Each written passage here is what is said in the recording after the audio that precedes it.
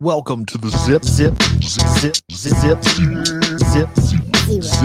podcast.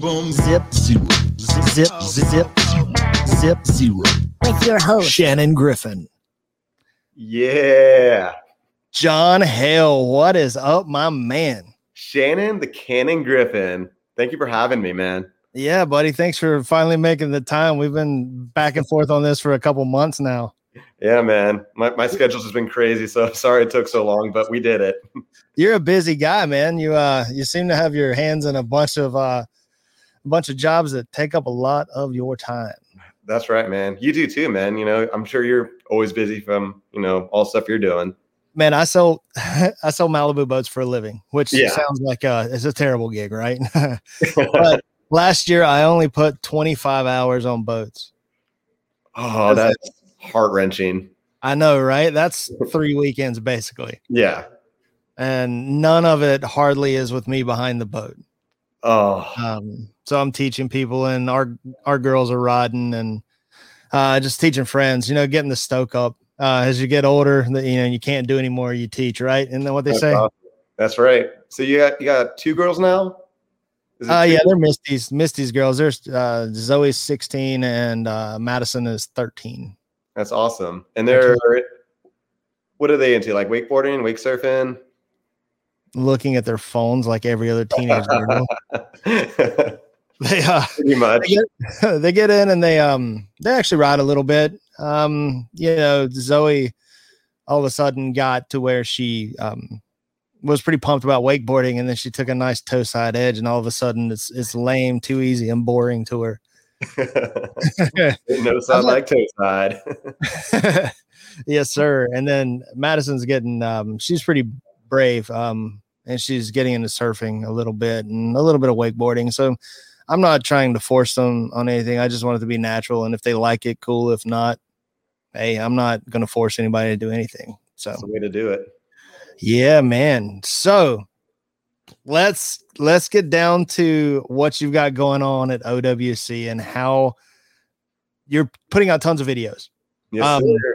It is amazing. I love checking them out, especially since you're doing them in like quick excerpts, man, that you can get, a minute or two, and you're really highlighting certain situations. They're always hilarious. Thank you. How did it come about that you guys come out of the utility room at OWC? Where did that come from? So I basically I watch a lot of YouTube videos, and I started following this guy named Andy Schrock. I typed in skateboarding on YouTube because I like skateboarding videos, and this was one of the biggest YouTubers for skateboarding, and he has this thing he calls Warehouse Wednesday. So he has his own warehouse, and he sells revived skateboards. And at every Wednesday video, the first thing on every Wednesday video is he's just busting open the door and doing something crazy and random. And I just find it humorous because I'm oh, what's it going to be this week? And I thought to myself, I don't have a warehouse or anything like that. But he actually kind of inspired me to start making videos, as well as many others. And I was we've got a door that we can kick open, and we've got random stuff in there. And we got friends that I like to film. So I'm okay, let's start doing this. And we came up with a lot of crazy random ideas, and I love all of them. I will say I'm a little disappointed in myself because I haven't kicked open that door in a while, but I want to get back into that and start kicking that door and start doing weird stuff with it. That was to me, that was one of the signature things for your videos. That, and then the that's cool. You saw a lot of high fives back in skate and moto videos and knuckle bump transitions, things like that. And I think that's a pretty cool way to do it. And especially it makes a great cut to a different angle. So you've done well with that. That's amazing.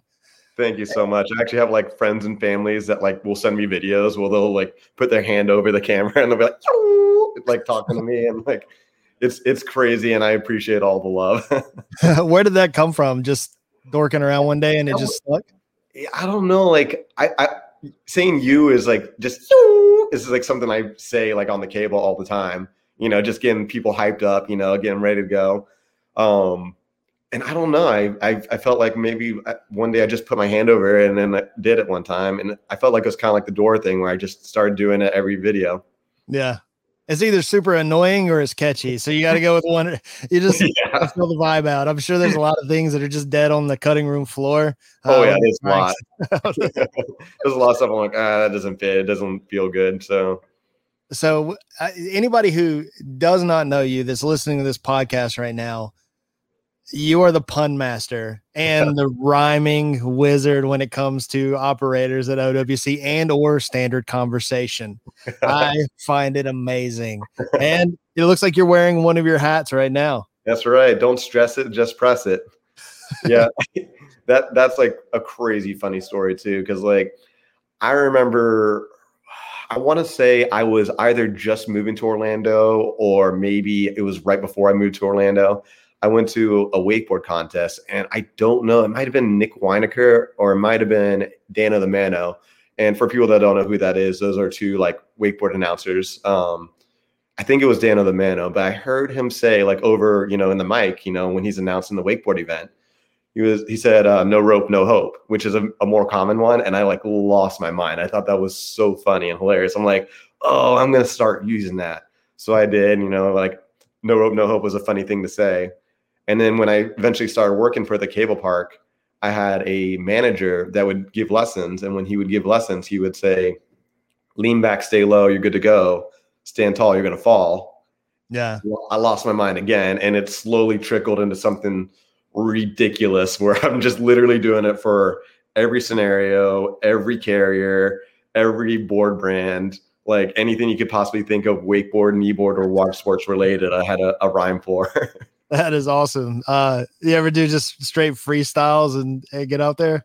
So like I used to like do like freestyles like when I was like in high school. I thought I was gangster. So I'm like, oh yeah, trying to like spit rhymes and stuff. I thought I was really good at it. Like freestyle, I'm garbage. I'm just pure garbage, and I know it, but it was fun to do. But yeah. I can't even do it anymore for water sports because I feel like I've hit so many rhymes. I can't think of any other rhymes. So if anyone can think of any, feel free to let me know because I feel like I've maxed out all the rhymes you can be had on water sports. Right. Well, I mean, I think a lot of guys that are, so when we used to do hip hop music, we used to do rap battles. I am not a hip hop artist, but I had some friends that were very good and I was pretty good at marketing and putting together events and whatnot. And I think a lot of guys who were in those battles and doing freestyles, a lot of those guys probably had a lot of those rhymes in their head already, but they could apply them to certain situations. So they have this huge Rolodex in their mind of these raps. And I feel like that's probably what you kind of have going on out there, right? Oh yeah. There's certain rhymes like, that you can kind of see like on hand, like, oh, this kind of applies to carrier 6. Carrier 6 is for tricks. And if it's a girl on it, I'll be like, oh, carrier 6 for chicks doing tricks. And then you kind of, see a scenario and then kind of use more of those rhymes. So you guys just did the Thigh High. Was it a Thigh High event? Yeah. Like so Dano the Mano, funny story. We were just talking about him. He randomly called me up out of the blue. I was on my way to Elite Cable Park because we had a points chase qualifier. So I'm just driving, minding my own business, and I get a call from Dano. I'm like, hey, Dano, what's up? And he's like, hey, man, I was thinking about having like a kneeboard division for like Thigh High. And we're like spinning ideas on my way there. And he was like, do you want to do an exhibition or a contest? And I'm just like getting kneeboarding in front of people, like getting eyes on it. I'm like, I'm all about it. I don't care how we do it. So he's like, okay, cool. Reach out to a few people and see who you can get. So I reached out to a bunch of people and we got myself, Jordan Adcock, and Jared Bolin to like all show up. And yeah, we did a little kneeboard exhibition. We got a pass there and back. And funny story, like none of us have ridden boat in like well over a year. It's probably been like a year and a half for me. So I was like, oh man, like I feel like I'm going to do pretty bad. Everyone else is feeling like really unconfident in themselves. And I think we all did really well compared to what we all thought we were going to do. I saw your front to blind. That was humongous. Was that accidental or did you mean to go that big? I went as big as I could. I was like, the only thing I want to do is land one trick. And I hoped it was my first trick. So I was like, hey, I got it. And then everything else after that was just icing on the cake. I mean, it was amazing. It was the biggest trick I've ever seen you throw. Especially on boat, and it was amazing. I've when I used to compete, and I want to see if this is the same way with you. When you go off the dock, what's your mindset? What are you thinking? On the dock when you're getting ready to do your run, what's going through your head? Like, I think the more that I think about stuff, like I tend to like overthink, like if I start thinking, so I tend to just go like, okay, clear your mind, relax. You know how to do this. Like, I know the tricks that I'm most consistent with. So I tend to just like focus on those. I'm like, okay, you know how to do this. Just go out there and, do your best. And if you don't do good, whatever, like there's always next time. So I'm pretty relaxed on my, thinking out there. What do you tend to think when you go out there? Well, it's changed a lot. When I used to ride back in the 90s, early 2000s, it was all super focused. And I would watch the other guys' runs and not riding in open, riding in men's one when that division was, you had to trick $5 or $6 grand to win, or even to place. I would add up people's scores. I was so good with the scores and the tricks, and I knew how I could adjust my run to podium. Yeah. Now in practice at nationals in Michigan, I practiced a world, a record breaking run, and then had my worst nationals the next day. It was terrible. So it terrifies me to have a good practice before. And so I stopped practicing before so I won't think about it. I won't get in my head. I feel like I ran my juice out. And nationals was always, I've fallen on a back roll with a grab, which is my second trick that I used to combo only at nationals. And I've done it 3 times. That's so smart, because that's like, I've seen you ride. That's a trick that in your bag. Like, that's not a trick that you tend to fall on, but it just happens at nationals when you go. Only at nationals. And it's because I overshoot. I get a little excited. I'm planning my next trick and I'm not focusing on that one enough. Yeah. It's a trick that I don't even think about doing anyway. I can do it inside the wake out without even, that's just a no-brainer trick. And whatever, it is what it is. And it gets in my head knowing that I'm like, okay, I'm not following this trick in 2 years. I'm going to nationals right here. It is. And it's always just slight of rotation that edge catches. And it is, it's a strange thing, man. It's not going off what you said. Like, I feel like very much like the same way. Like, for me, like, if I go like and practice, like sometimes I'll get like a really good run, and then like I'll go into an event and it's just garbage. And then on the flip side, I'll sometimes go into events and I'll just practice, and it'll be garbage the entire time. I'm like, I'm not going to do good, so I'm just going to go have fun. And then I'll do good. And I'm like, I don't understand like why that's happening. It's very flip flop for me. Like, if I have a good practice, I tend to ride bad, and vice versa. Mm-hmm. Yeah, that's kind of what I'm saying. It's as long as I ride, if I have a bad practice, I'm usually like all F's are done. I don't give anymore. I'm just whatever. There's no reason to stress about it. I mean, you're already down to that time. There's no more training. There's no more practice. There's no more timing. And then you get to there, and the wake's all weird. I think I was at the Sundrop World Championships. It was my first competition. Like pro level comp, and you got the best in the world there. You had Jonathan McDonald, David McDonald, Billy Rossini. Oh my goodness. You had your work cut out for you. Dave Jennings. And I mean, I just learned my combo. It was my last trick on my first pass, and it was shallow water, I guess. And the speed felt slow. The driver wasn't getting up to speed. So I was already nervous, and that made it worse. I still stuck my combo, and whatnot, but I mean, I was competing against the best in the world at the time, and I was just just the tip of the iceberg of ability at that time. It was 1995. I was sponsored at the time, but I wasn't riding at the level that, they were. I never did. Close, but never did. I mean, I think the one time I beat Billy Rossini when he didn't have his best run was pretty dope, but yeah. Did he call it right away or in the middle of his run? No, I mean, I had a pretty solid run. But he fell, mid late pass both times. And I think I fell mid late pass first and stuck my second pass. So it was just, edging out. And I think the thing that bothered me most when competing was if I beat someone because they fell. Yeah. It felt like a gimme. That didn't Yeah, me. like you didn't feel like you earned it or something like that. Like it wasn't like, yeah. Yeah. But that's everything. That's Yeah. that's every competition is who stands up, whatever it is. Exactly. Anybody can go down at any time. And like, that's like, from like Flip Out, that's probably one of like the most common things where like the best of the best, like in the world will like fall on a back roll. And then like, the guy that just learned it last week might stomp all like 5 of them or something like that. So it's like, you never know. Yeah. I met you, I guess, was it that North Carolina tournament when, so, right? The one that Spencer went to? Yeah, that was the Ryder Cup qualifier or the Nationals, whatever it was. That I think it was qualifier. Yeah, that's a good time. Whatever it was fun. That's one of the best locations for a tournament. The Pro Tour used to go by there, and you've got such a great spot to look, and it is definitely.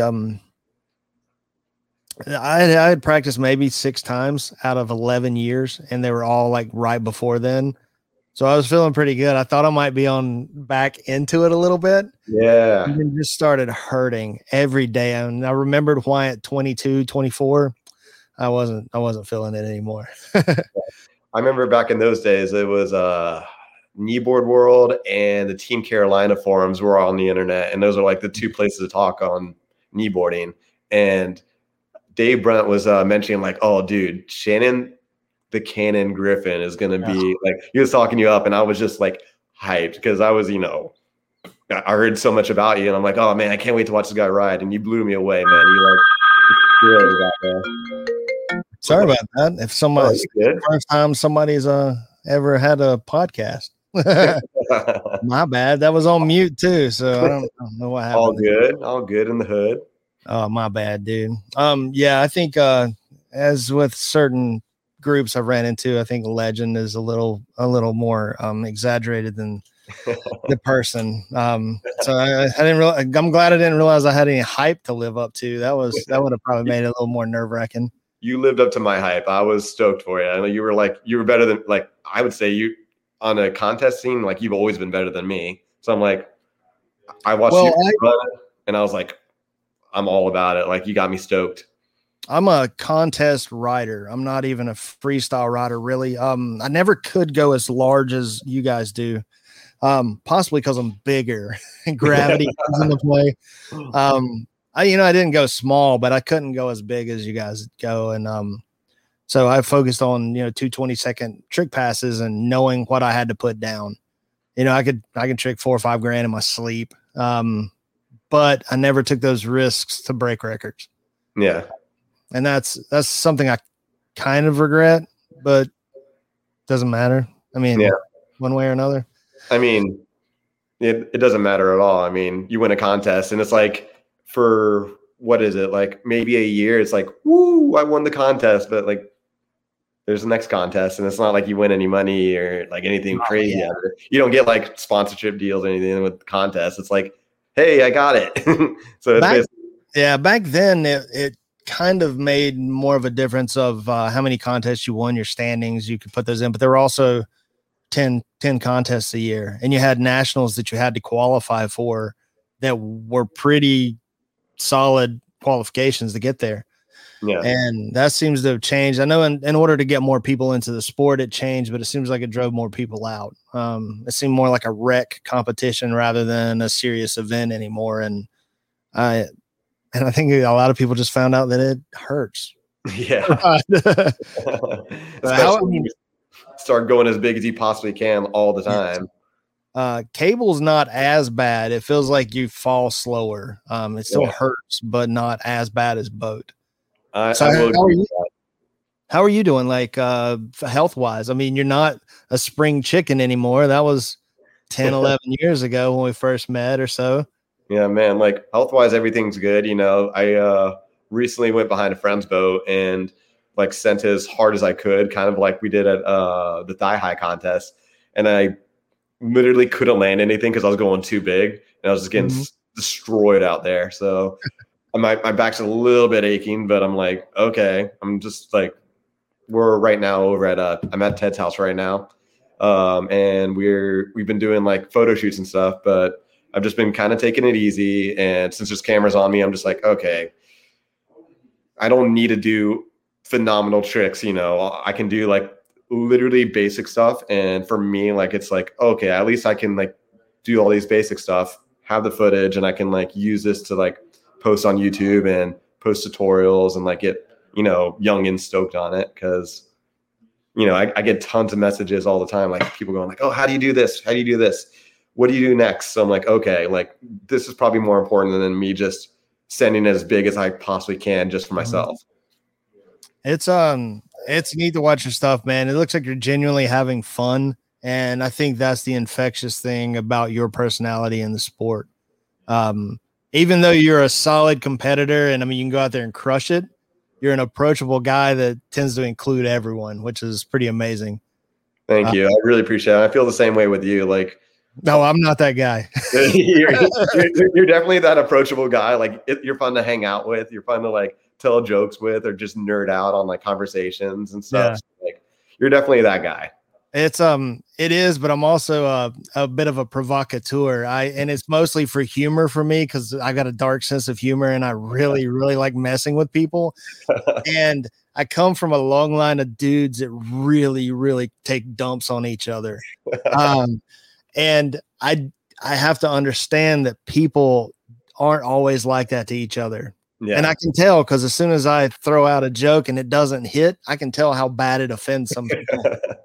I had a situation at work not too awful long ago, where a gentleman was getting ready to buy a boat.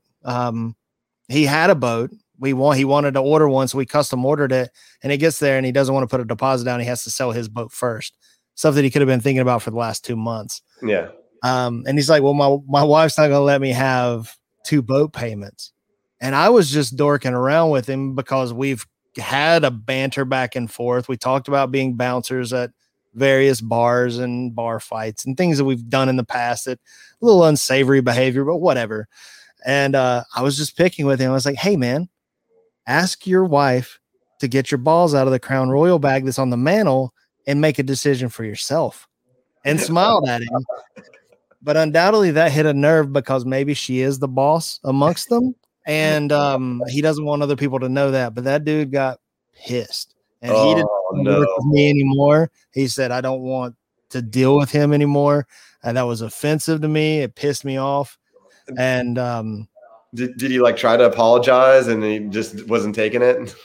Or is it just offhanded? I mean, sort of, and this apology, I think, is probably a summation of my personality. I went up to the guy. I was like, hey man, I'm not going to apologize for what I said, because it's blatantly a joke. I know your testicles are not in a felt bag on a mantle. It was a joke. Yeah. We've been joking in the past. I'm going to apologize for thinking our friendship was at a different level than it was. Yeah. I won't joke with you anymore. It was, I'm like, I'm sorry if it offended you. I'm not going to change my sense of humor. I'm not going to change my personality. I'm sure that was over the line. My bad. Yeah. But it was a joke. And based on our previous conversations, I thought that would have been within the realm, because it was what we've talked about in the past. I'm sorry if it offended you. But I'm probably not going to change very much of that. So it's probably best. I love that, because like, it's just like, I love banter. I love like friends picking on friends and whatnot. Like, I don't know if you've ever been in this scenario, but I personally have, and I felt weird about it. I remember hanging out with like being a kid and like hanging out with a new group of friends, a bunch of kids that like kind of moved over onto my lake at the time. So they lived like right down the street. I'm like, oh, these are new kids to hang out with. So I'm hanging out with them, and then like they were like picking on each other, and like I felt kind of weird, because I was like, oh man, I wish they would pick on me. like I don't have anything that they could pick on me about. Like, yeah. Oh man, like I think when you can like banter and like pick on your friends and stuff, I feel like you care about those people more. So I don't know. Yeah, bro. It doesn't matter even if it's real amongst my group of dudes. They'll make something up, and you're like, dude, I don't even do that. And then you find out. Yeah, and then it gets even worse because then you get known as the dude who does something that you don't even do, but they say it because they think it annoys you, and it does annoy you because you don't do it. You didn't earn it. And it just gets worse. So, I mean, all my nicknames are like that, and I've got different nicknames for various groups of people. How many nicknames do you have? Well, the ones that have stuck, I have 3. Shannon the Cannon came from Rick Bradshaw, and I think he was like you. He was just rhyming something. And there's a Shannon the Cannon that's an amazing boxer. He's a pretty awesome boxer that I found out since, so I really couldn't trademark it or anything. But he would call me that just because it rhymed, I guess. And then it stuck, and then people just started calling me Cannon, which sounds pretty cool. I think one of the funniest things that happened, we were at a HO photo shoot, and it was me, Dave Jennings, and Brandon Bivens at the time. We were shooting probably 1999, 2000, somewhere in that range. And one of the models in the boat, she said, "So why do they call you the Cannon?" With a smile. And I was like, I 100% think that you're thinking something way cooler than it is, so we'll just leave it at that. Then there's another one that is Poon, Poon. And that's from my Raleigh crew that I used to ride with around 2000, 2001. And I don't even know the real names of half of those guys. Out of that crew, there was Booger, Spanky, Slow Mo, Big K, Baywatch. Those are the ones that stand out the most. Alejandro. There was an Alejandro, and I don't know his name either. I know like 3 of them's real names, and they all got random nicknames, but mine was Hoon, like from Shannon Hoon from Blind Melon. They were calling me Hoon. And I was putting my wakeboard bindings on, and I was on the back of the boat, and I'm looking down. I'm just strapping the laces down. And he's like, "Hoon, you ready?" And his girlfriend says, "Did you just call him Poon?" And I stopped because I knew right then it stuck. And dude, they call me Poon. And that sounds like it could be a well-earned nickname, but that's the whole story behind it. Oh, you can't not call you that if someone asks. And the other one is Nux, like Knuckles. And that was from my buddies in Greenville, North Carolina, when I was with Monster Energy, working there. And those guys, there was a janky ramp, and we were BMX riding, and they were trying to jump it, and it was pretty sketchy. It wasn't real big, but it has a hole in the middle of it. Yeah. I'm not skilled enough to not hit that hole on a BMX bike. And I'm like, dude, I'm not jumping that. So they started calling me Moose Knuckle. And then it got shortened to Knuckles. Then they got shortened to Nux, which sounds like a tough name, but no, it was because I was not going to jump a ramp that I was too stressed out. So Nux sounds cool, but it sounds like a compliment. Like, oh, dude, that's Nux over there. Like, oh, dude, that guy, guy's over there. Which is even funnier because if somebody thinks that and everybody else in the know is like, haha, they don't know. Win. So it's like those subtle jabs that come about that are amazing. Did you pick up any nicknames in your run? So for me, like Hailstorm was like an obvious choice. It's like for my last name, John Hale. So people go, "Oh, Hailstorm." That's a very common one. When I was in high school, I remember we used to play like backyard football, just like tag all the time. And whenever like someone would toss me the ball, like I tend to catch it. So they would call me Allstate because when you throw the ball, it was always in good hands. Oh, yeah. And then if I was ever doing bad on any given day, they'd be like, "Oh, we're gonna start calling you State Farm because State Farm sucks." So that's awesome, dude. So you got I'm seeing that you got your hat on right now. You've got shirts that are getting pressed up. How can people get a hold of some of that gear? Anybody that's interested, you can go to www.wakestees.com and you can find hats, mugs, t-shirts, all kinds of various equipment or apparel with rhymes all over them, with various rhymes, different colors. So, yeah. How long have you? When did you launch that? I launched it, I want to say a couple months ago. I want to say maybe 3 months ago, and I just got my videos up. Like I've been trying to put my videos up recently, but we recently announced our grand opening like maybe a week or two ago. So brand Wow. spanking new. Nice, dude. That's awesome. I like it. It's it fits your personality, the stuff you bring to the sport. It's kind of like the John Hill signature on Thank you. everything. I try to make a rhyme every time. Oh, hey, you got me again. I like sending you some of the funny puns, dude. I find some inappropriate stuff, and I'll occasionally. I love getting them. Because although I only send you good ones though. You may have heard them, but I mean top notch stuff. I don't want any of this bottom feeder stuff. Oh yeah, like a lot of people send me like the ones that like there'll be like a list of 10 of them, and those just those get circulated around, and I get that one a lot. But every now and then I'll see like you'll post something to me, and I'll be like, hey, I haven't heard that one. I'm gonna save that. I'll use that one later. So it's always much appreciated. Yeah, man. Whatever puns are sent my way. I'll try to punish you guys with any more of them. No, like ultimate dad jokes. The dad jokes are the best. They are, dude. It's like long form pun. Dad jokes are the best when they become a parent. Oh man, see, it's too much. We probably lost all of our subscribers, all of our views as of right now. Well, it was all 4 of the ones that ever watch and pay attention to this thing anyway right now. maybe in 5 or 6 years, if it catches on really good, they'll come back and listen to these and be like, maybe he'll have that guy back on again, and they'll be better at it. Maybe that guy won't tell any more cheesy jokes. Oh man, that's so how often do you get to ride? Do you ride cable like often or? So for me, it's always every Wednesday afternoon. So I go in at 9:30 in the morning, and then I work till 3 o'clock. And the moment I get off, my friend Jared Bolin, who's also a professional kneeboarder, also gets off. And then we go, okay, what's the game plan for today?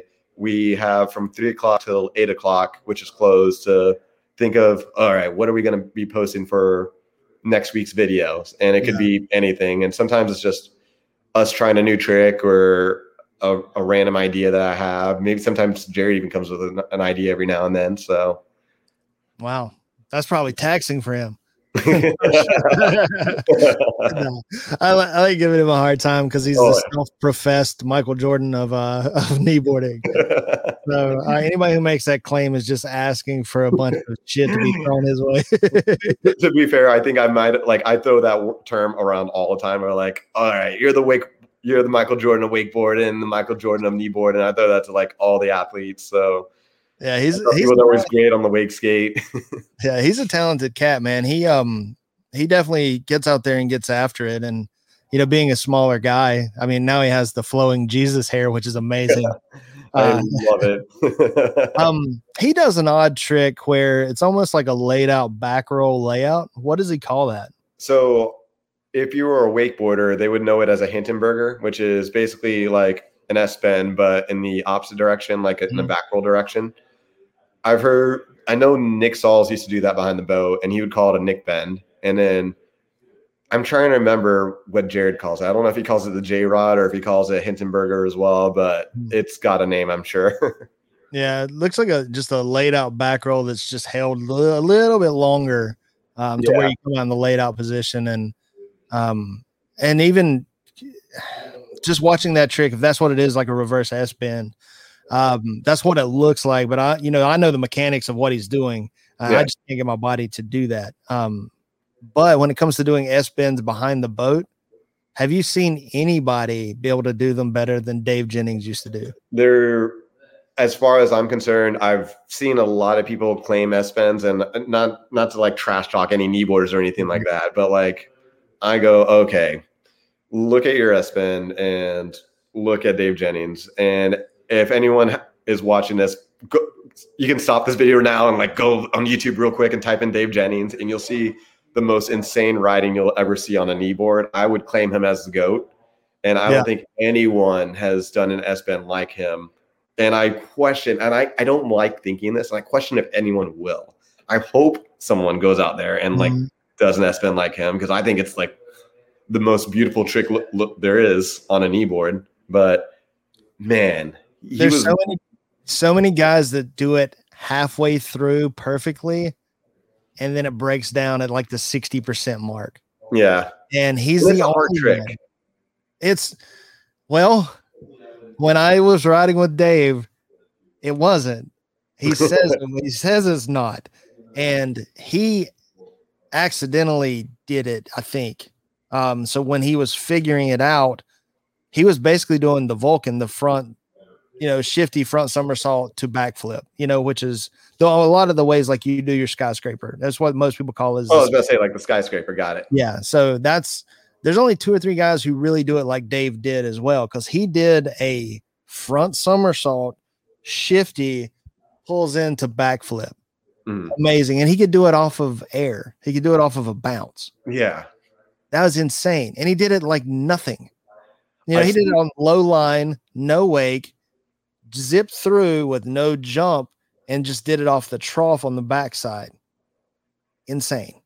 One of my friends, Doris Roner, has like shown me old video VHS tapes of him riding, and I just couldn't believe it. Like the small wake boats, he would be doing, full wrap 720. So the ropes wrapped around your body like an entire way around, and you're wrapping your arm around. Mm-hmm. And he would just pop off 720s like nothing. And then skyscrapers and S-bends off like the tiniest of wakes. And then triple air rolls, like back roll, air roll one way, back roll, air roll the other way. And he would just pop off 10 like nothing. That guy has more records and has more style than anybody on a kneeboard, in my personal opinion. His amount of rope control that he had was phenomenal. He knew line tension, he knew board edging, and knew how, all the tricks are impressive. His combos are impressive. If you watch him ride, there's never slack in that line. And that's something that's almost unheard of. And for him to go as big as he does, and when he lands, doesn't bounce. He has enough control to stop the entire bounce. Yeah. And was a mad, humble dude. I don't know if he was humble as much as he was quiet. Yeah. And but you got to understand the North Carolina crew that I was with were loud. David McDonald is probably the loudest carryout voice ever. Like if you're within a mile, you're going to know David's around. And it's amazing because he's like one of the most infectious personalities that you'll ever meet. But to ride during that era with those guys was pretty amazing. Oh man, I could only imagine. Like for me, I would have been, so I'm thinking 1999 when that movie came out, if I'm not mistaken. It was 98 or 99. Yeah, somewhere in that range. I would have been, if it was 98, I would have been 10 years old. And if it was 99, I would have been 11 years old. And I remember watching it and just jaw to the floor. And anybody I showed that VHS to, they're just same way, just like, what is going on here? I didn't know this was possible on a kneeboard. Mm-hmm. For me, like Dave Jennings' 900 back is the best trick on a kneeboard, period, for my own taste. But you didn't like the Tasmanian the Devil, the 1080 in that video? Like, here's the thing. I think the 1080 is debatably harder. Maybe. I don't know. I've never done either trick. But for me, to me, I think the 1080 is sketchier. And I personally, even though it might have been harder, I don't think it looked good. Like it was very it was a sloppy landing, but I understand why it's a sloppy landing. It's a 1080. Like I'm not gonna bag on you. Like I'm not gonna do a 1080. Yeah, that was Peter Perillo. He was a gymnast, and I think he's a professional cornhole player now. That's competitive. I never would have imagined like cornhole being like a sport, like people are getting paid for it. Yeah, it's like golf to me. I just start cussing and spilling my beer when I play. I was like very unaware of like it being known as a sport. I knew people did it like in their backyards for fun, but people were telling me like, oh yeah, dude, like you can go to like a professional game and they'll just like sometimes do like a perfect game, maybe 2 in a row. I'm just like, I don't understand like how someone can get that good at it. Well, they play in their backyards while they're drinking a lot. Have you ever played Beersby or Polish horseshoes? I don't know if that's offensive to people. Sorry for Polish people if that offends you. It's a great flipping game. What is it? I might have. So basically, it's about a 5 foot tall pole that a beer bottle sits on, and you're about 30 to 40 feet away, and you throw a frisbee. And the frisbee has to hit that pole to knock the bottle off. If the bottle touches the ground, 2 points. If the frisbee hits the ground, it's 1 point. If they catch the frisbee, there's no points. And pretty much that's it. You just don't let the other stuff hit the ground. And it's challenging and it's pretty fun. And you feel like you've done something when you either catch the bottle or you actually hit it. Like a clean shot and just clean it off. And usually the frisbee careens into somebody else's face, which is the danger part of it. So that's awesome. Have you played it? I've never played it. It sounds like fun though. Bro, it's way more fun than cornhole for most people. It just seems kind of lame at first, and then you start doing it and you start getting a little bit better at it, enough to get really involved. It's the best backyard game, and you can build a set for probably $20. No way. Yeah, and you'll probably end up wasting hours upon hours having a great time with 3 other friends. That's sick. I'm gonna have to look that up. I did what was it? So speaking of like cornhole and that game you just mentioned, during COVID, I was bored, so I was like, I wonder what's on YouTube. And you type in like weird sports on YouTube just because you're just trying to waste time. And I don't know, have you ever heard of a tech ball, like TEQ ball? No. It's like the most insane sport I've ever heard of in my life. I was just like, I can't believe this is a thing. Basically what it is there's like a ping pong table that's like curved. Mm-hmm. And there'll be a little like solid net, like it doesn't bend back and forth like in ping pong.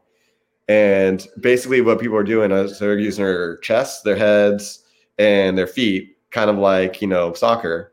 And they're basically playing volleyball rules. So, you get like 2 people on each side and they can, hit 3 times and it has to go to the other side. And people are like spiking it. And this thing's going like, this is a small ping pong table. And it's going like across the room when they're hitting it. And people are just running it down and somehow picking it back. I'm just like, I was watching like the world tour, like, when I was bored. I'm like, why not? I'm like, wow, people are getting like really good money for this kind of stuff. Like it was blowing my mind, and it was like a brand new sport. So coronavirus, man, that whole scenario, the COVID-19 thing was the best thing to happen to our industry. It really was. It's because people can get out with their families, and that's the way to quarantine, and everybody bought a boat.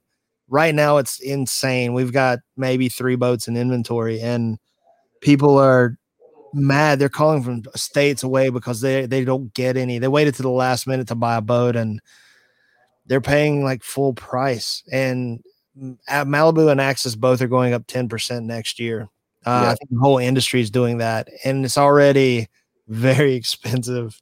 Yeah, I will talk about that all day long. Either one, how good it is for the industry, or how it's already too expensive to buy a boat. Yeah, I couldn't believe it because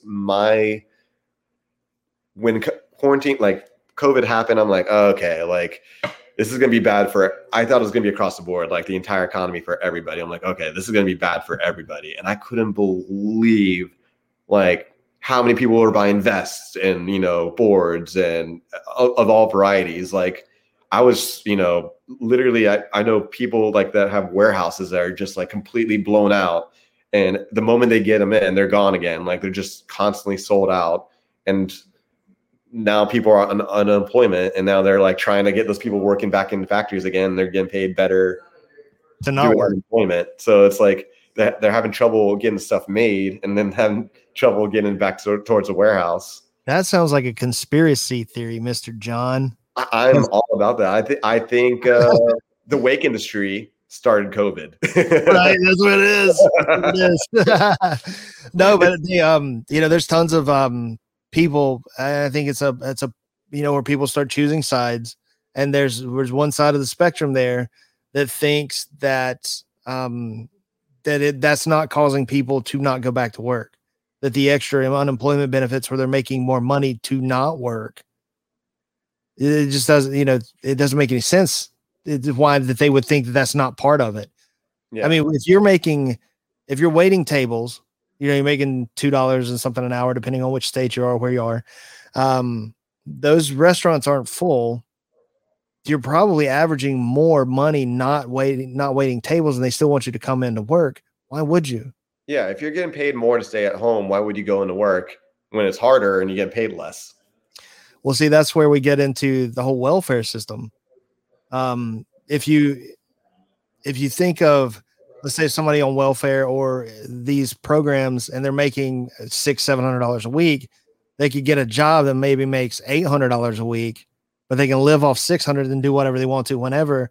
Where's the incentive for them to go to work to make barely more money, and then 40 plus hours of their week is tied up doing something that they hate? Yeah. That's an approach that's kind of strange. That's what's happening now with, I think a lot of people just aren't going to go back to crappy jobs anymore. Yeah. They'll have to, but I think they've had a year to rethink what they do for their livelihoods.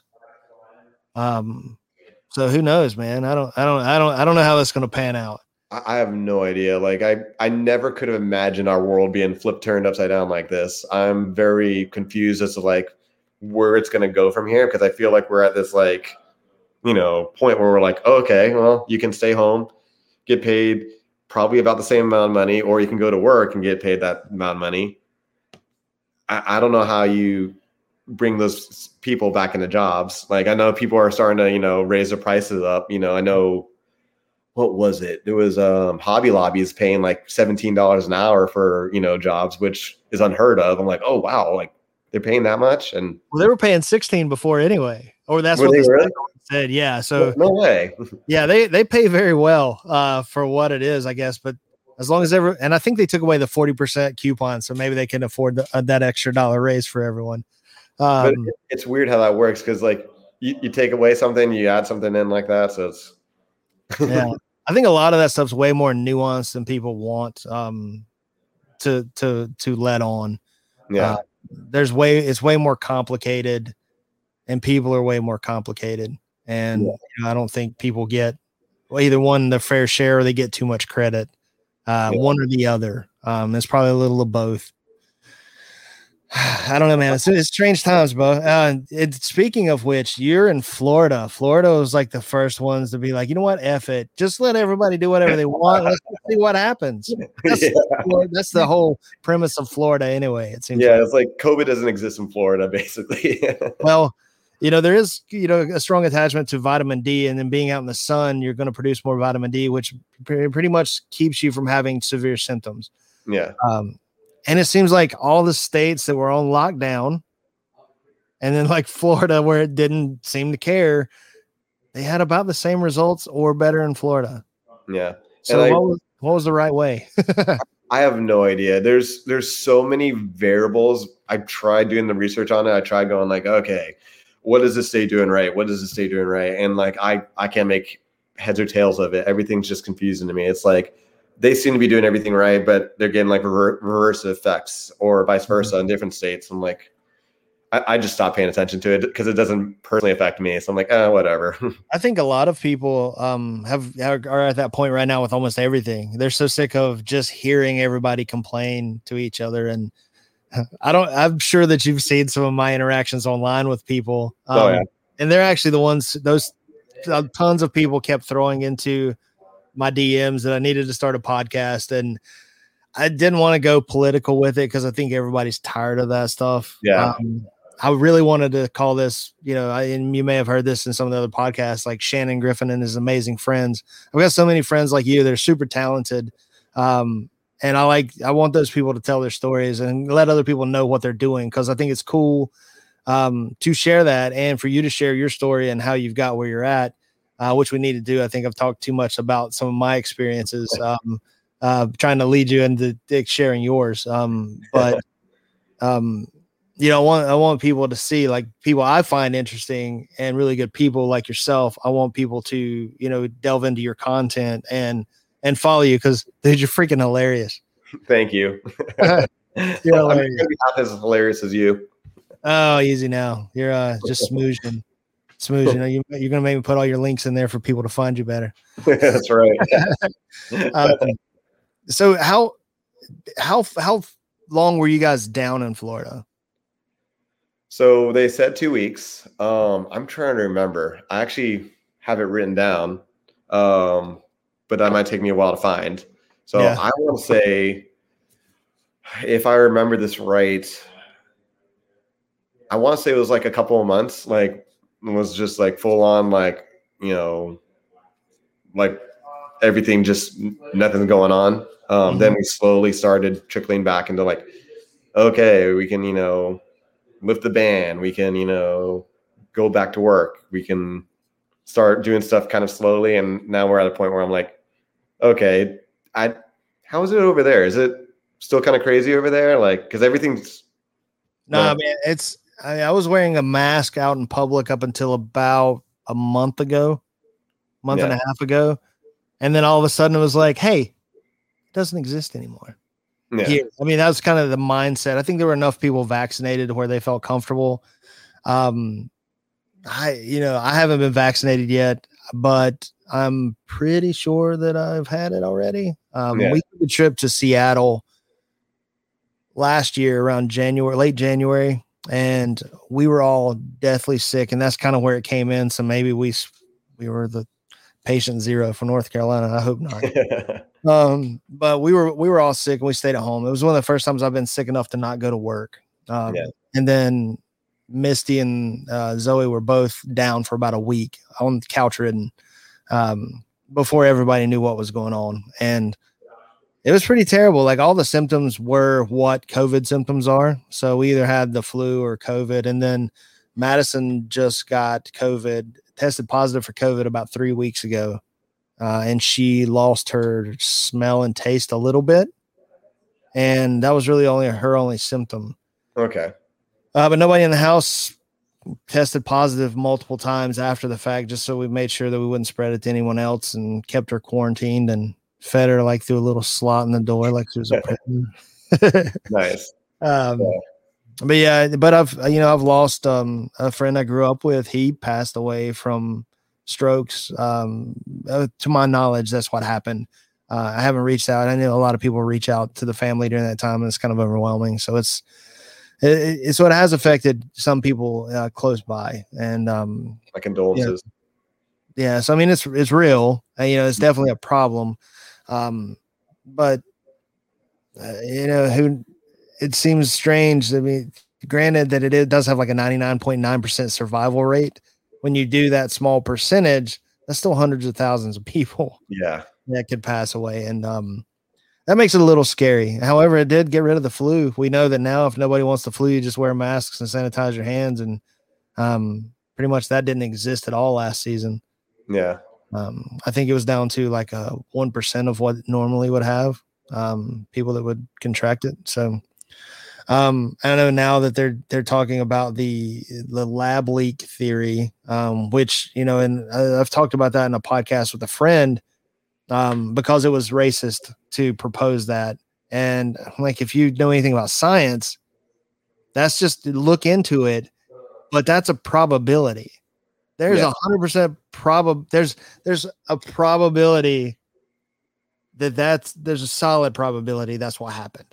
Yeah. But everybody's too worried about offending somebody or being, being racist by mentioning that it came from a Wuhan lab in China, which is completely outside of being racist. It's just stating a fact, but they're afraid that people from China might get reactions against them, sanctions against them, things like that. But China covered up the SARS virus when it happened. I'm pretty sure that when we were kids, you broke a vase, you kind of slid it under the table and hoped nobody saw it.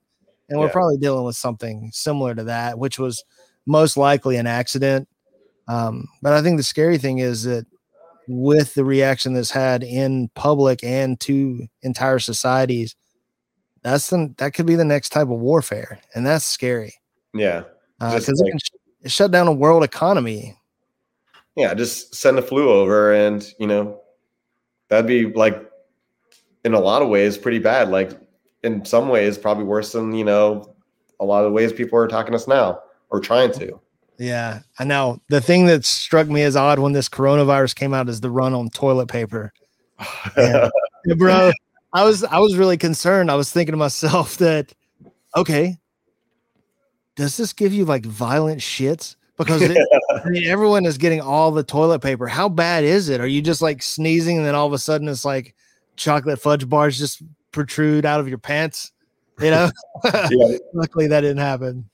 So I work at a grocery store. So when I first blew up, when the emergency, came out and everyone started going to the store, it felt like a bomb went off. Like I've worked for many, many years, 15 years at the grocery store that I work at. And I've been through hurricanes after hurricanes, and you see people panic, but I've never seen anything like this. Like just shelves just bare, like across the board, especially toilet paper. I was like, oh, okay, well, we'll get new toilet paper tomorrow, but it's worldwide, so we can't ship it in from anywhere. Everyone's low and short on toilet paper.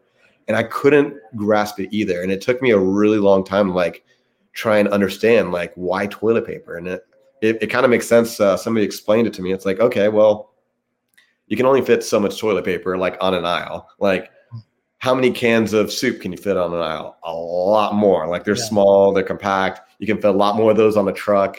You could put a truck full of toilet paper, an entire truck full, put it on the aisle, that gets wrecked. You put it more out, it gets wrecked. And it's so easy for it to go because they're such large products. It made sense in my head. I'm like, that makes so much sense.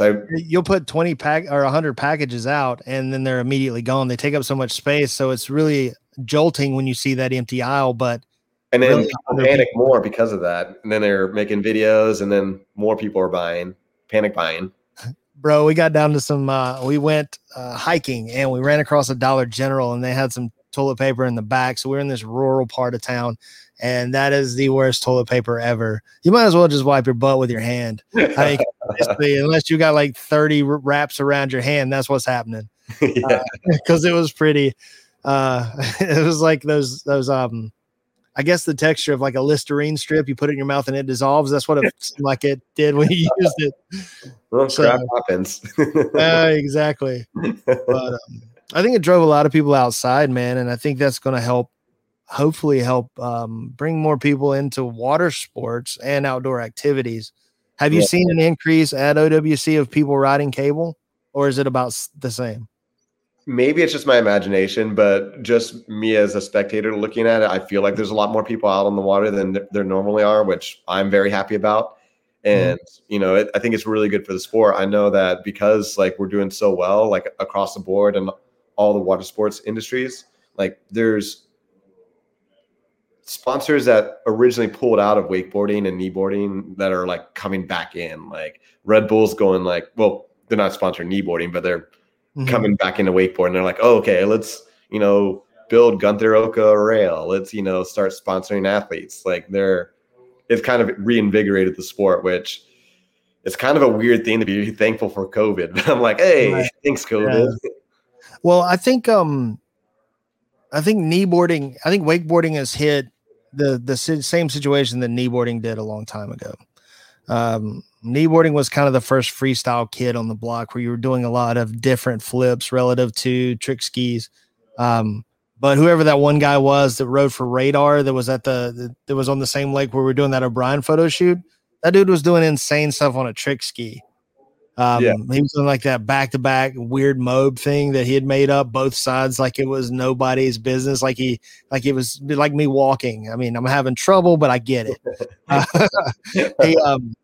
So it's 3 events pretty much dead. There's still a few people. There's a few people at barefoot.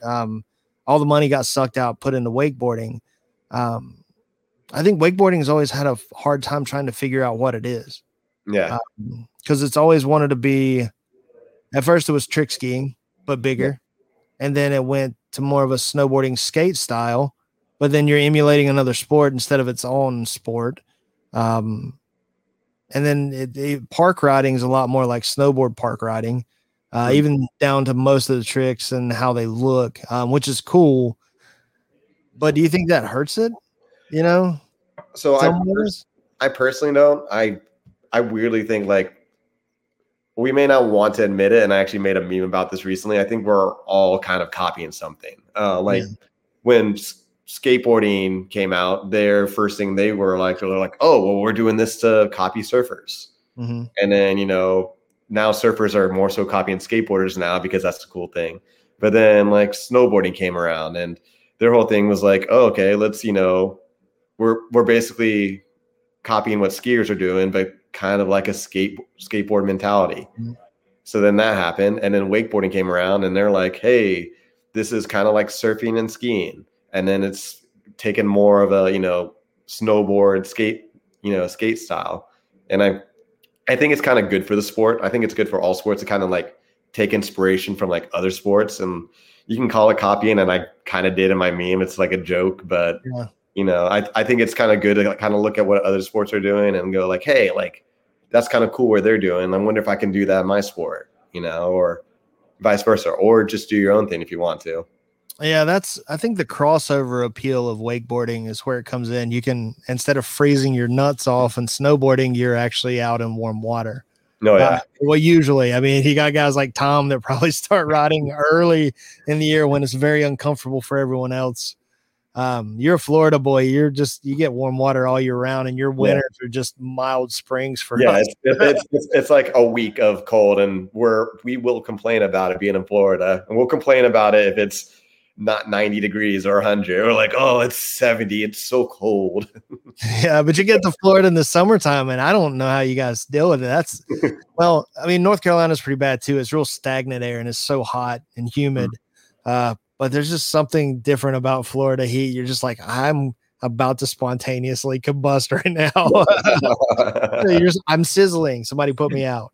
Yeah, sometimes like it'll be so hot out, like you'll be like, oh, I just want to like get wet and cool down, and then you crash purposely or let go of the rope, and then you get in the water, you're like, oh, it's hot here too. Like there's no escaping it. We've got a lake here that is Blues Creek, and or Blues Lake, and it has a power plant, and that injects hot water into the area. So the water stays warmer longer. But we did an event up there a couple summers ago, and I jumped in the water, and the only way I could tell I was in the water was pressure on my skin. It was the exact same as the 1,000-degree sun temperature that was outside. Oh, so that sounds brutal. Yeah, like I just jumped into pee. That's what it was like. Yeah, that's great stuff. So what are you working on now? You working on any new tricks out at the park? Trying to think here. What am I working on new tricks? I've got a lot of new tricks in mind. I kind of don't want to say them just because, like, if I say them, people are like, "Oh, John, where is that trick? I know you said it on Shannon Griffin's podcast, so I'm expecting it." Is on. I've got a lot of tricks in my head. A lot of like rail tricks that I want to try and do, and a lot of like kicker or wake tricks that I want to do. And I think like what I'm gonna do is just like, I have them in my head. I should probably write them down and just go like, okay, let's see what I can do on this. But trying to do, I will say this because who cares? Like I am trying to do a backside big spin on a knee board, which is like the skateboard style, like basically copying wake skating or skateboarding. That one, I don't really care if anyone calls me out on, because I don't think you're copying. I mean, your body positions. I mean, the trick, rotation, and concept maybe, but your body position is totally different, and the board's completely different. Yeah, that's where you run into the problems. Like a kick flip on a knee board would be extra dope, but that's so much freaking harder. Yeah, I've tried finger flips, and I don't know if that's possible, but I want to believe it is. I just grab the footman loop and just push down on it, and it just goes flying. And sometimes it's close, and sometimes it's a mile away. And I don't know how. Like I feel like I'm doing the exact same trick, and it's different scenarios every time. I think one of your best approaches to that may be a straight on shot where you grab the nose to flip it, and you use your foot to kick the backside as you guide it around and in front of you. But however, that's going to make for some interesting falls because you'll probably catch that board in the chin a couple of times. I'm more so worried about like keeping my legs close together. Like, fact. You don't want to get credit carded with that thing. Oh yeah, like a thick wake skate was pretty bad. Like I've never had that happen, but I can imagine those thin, sharp edges on a knee board would hurt so bad. Yeah, I've seen some crazy falls. Did you never got to ride with Chris and Todd Crutchfield, the twins? Unfortunately, no. I've heard stories about them. I've heard how good they are. They're legends. Yeah. When it comes to the severity of their crashes at tournaments, was what made them famous. And they're great riders. No, don't get me wrong. They could do some form or variation of every trick. But could they put it together and run was different. But to see those guys pull out of some of the craziest crashes. I saw Todd do a backwards back somersault where he landed so far backwards, his shoulders touched the water facing the boat. And he stood right back up and was riding backwards still. Like the edge didn't catch. So he just like did a sit up backwards. Yeah. So he's his back's facing the boat. His head and shoulders hit the water. And then he slowly sits back up. And then he turns and looks at the boat and smiles. Oh, you know, it's like, dude, come on, man. I would pay to see that. Oh man, that's insane. There's video of it somewhere. I think maybe David McDonald had it, or there's racks of VHS tapes that exist somewhere with all those falls. Again, Todd did a front somersault, over rotated, face planted, landed on his chest and did not let go. Fought it out, one-handed, rolled over and pulled out of it and skied away. Like, I got to give props to those guys. Like, that sounds so painful. I would have just been like, well, that's it. Legendary, bro. Like, you see it, and that's like David McDonald. He was their biggest fan. He used to if you ever run into him, just have him tell you some of the stories of the stuff he's seen. Because he's real animated about it. Loved it. You know, he's a grandpa now. Actually, they just had a kid. Grandkid. Congratulations, David. Yeah, he's actually the boombox grandpa for sure now. Bump box. Sorry, I don't. That product that he's pushing is pretty dope. Those are really loud bump boxes. But yeah, he and I think Chris did one of the weirdest things. He did I don't know if he grabbed it, but he did a Rayleigh on the kneeboard layout. And when he pulled it back in, the board came off, but he landed back on the board sitting with his feet forward and then tucked his feet back in and kept riding. Wait, crazy. So the board came off, like it did just go shoot out in front of him and then he caught it? Or? He went straight out in front of him and landed on his butt on it with his feet forward. It was, and the crazy thing is those things they sound amazing because they are. But it happened way too many times in their presence. So it's not like a fluke thing. It was some weird gift that they had, which I wish that, I mean, this stuff's probably degraded and so grainy if we can find it, but there's some of the best crashes of all times that were not really crashes, I guess. Just variations of not killing yourself. I would pay to see that. Like one of my favorite, like, crashes, which was like a ride away, was Darren Shapiro doing a double front flip or a speedball off a double up, and like literally just goes to his back, legs come up, one leg comes out flying up in the air. I'm like, oh man, like this is a good way to like destroy your leg. Like any normal human being would let go of the rope, and he just gets his foot back on and tumble turns out of it. I'm like, okay, or that. was that off of a double up? Yeah, it was off a double up. Yeah. Yeah, I've seen that footage. That's pretty amazing. Ridiculous. So do you know what an X-Mob is? Yes, an X-Mob is a switch Pete Rose. Right? Is it? Wait. Give me a second. Because a Pete Rose is just a switch toe side back roll mob. I think it is. I think, unless I'm mistaken. Am I mistaken on that? I think it's switch Pete Rose. It could be, because a Pete Rose is basically just a toe side back roll mob with a grab. Yeah.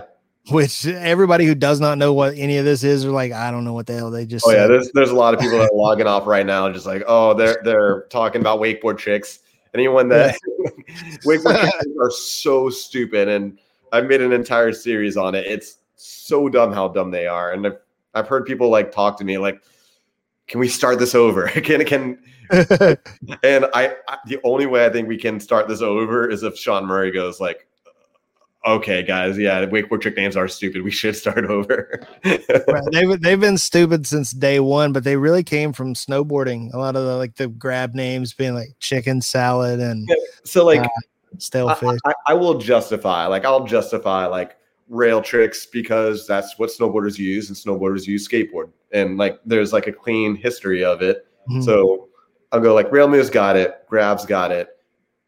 these flipping and like basically any of the acrobatic like aerials, just like, okay, there's 3 different kind of back rolls. There's toe side back roll, there's heel side Mexican roll, back roll, and then there's standard back roll. I'm like, I don't think you can say that anymore. Mexican roll, sorry. Didn't mean to be offensive. I don't think you can say that anymore. We're gonna get demonetized. Or is it back roll? Is that the bad word? Yeah, I don't know. Yeah, it was just a roll part. I mean, because people, I've got extra rolls. It might offend somebody that's fat. Or is that even allowed? Yeah, I don't know. That's overweight. I don't even understand why that's even called a Mexican back roll, because I don't know anything Mexican about it, but they're flipping fun. Yeah, see, I didn't mean to do that. I'm just trying not to curse because we can keep this a little cleaner for you, because I dropped too many F-bombs. My grandmother would not be proud of me. But doing Mexican back rolls are really about the only way you can do roll to blinds. And they're pretty fun because it just feels so stinking weird.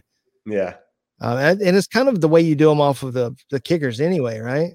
Yeah, that's the way you can throw it, like a standard back roll, which is end over the tail. I'm personally more of a Mexican back roll guy myself. Mm-hmm. But I think behind the boat, it's different because of the way that you can edge up the wake, but off the kicker. Yeah, it's a lot harder to go end over end, I feel like, off a kicker, like over your tail. But like, I agree, it's way easier to do it on a boat. Yeah, it's that's pretty amazing, man. I've seen your riding, and I've seen you progress in your riding in both sports, and it's pretty amazing. You've got a lot of hours logged in, and it shows just with the ease of what you're doing, and you're making it fun, and you're making it fun for everybody, man. So that's kudos to you. I think that's good for the sport. You're probably, I'd probably say you're one of the best advocates for the sport right now, which is awesome. And thank you so much. I've seen the advocates of the sport. I've seen the best pro riders, and I think it's hard pressed to find anybody that seems to be more fun to be around than you are when you're riding. Yeah, thanks, man. I really appreciate that. Yeah, I think maybe Kent Hartshorn would give you a run for your money. He's an underappreciated pro rider. He really is. Like, I will say, like, Kent Hartshorn is a legend. I really miss like watching that guy ride. I don't know if he still kneeboards, but like it was always a pleasure watching him shred. To me, he's the last great pro rider. I agree. 20-second pass, even freestyle. He's the last of that era that kept it up. Yeah. You guys are assault riders. Yes. But that era died with him, sort of, because you guys don't do 20-second trick pass rides anymore. Yeah. You guys really focus on freestyle, which is way more entertaining to watch. It's technical, but not as technical as 20-second because everything has to flow. Yeah. But freestyle riding is where it's at. It's the only way it's going to progress. But there was kind of, it's like it's ski boarders and wakeboarders. When that happened, there was kind of a divide there, and you had guys that were good at both. Like Kent was really good at both. Billy Rossini was amazing at both. Jonathan, David, all those dudes. But you guys are still carrying the torch to that big air stuff, and you're in your 30s, bro. More power to you. It's rough, man. Yeah, man. It's rough in the 30s, and when you hit 40, oh, dude, it's like I'm already starting to like tone things down a little bit. Like, okay, maybe I'm going a little too hard.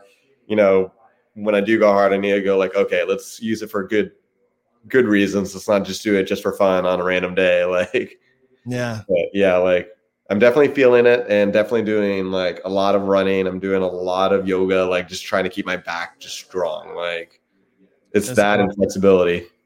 Flexibility and back strong is good, but you still got a lot of that compression that happens when that's just terrible for your back. Yeah, it is. And I'm gonna start using Spencer's seat pad because I generally don't ever use a seat. Mm-hmm. And I'm like getting to that age where I'm like, okay, I'm definitely going to start using a seat if I want to like stay in the sport, and I do. So yeah, more power to you, man. I'm surprised that Spencer still rides too. I don't know how much pain he's in, but he goes really large as well. And maybe it's because he's a smaller guy that it's not really just wrecking him. But he's carried it on way much longer than I could have ever thought of doing so. that guy is insane. Like he undeniably like biggest front flip I've ever seen on a kneeboard from that guy. Like, and I think he actually like, I want to say a year ago, he goes to this like big air event that's on one of his lakes or whatever. And I guess he broke his ribs, if I'm not mistaken, on that. So I think he's just now starting to heal back up and trying to get back into it, if I'm not mistaken. He I did his graphics for one of his jet skis, and we finished up one of his custom works not too awful long ago. But he definitely progressed quite a bit since I made that little bit of a comeback, and then was like, no, you guys keep this. This is good. You guys have it. I'm good. And to see his progression even from that time to now is pretty amazing. Yeah.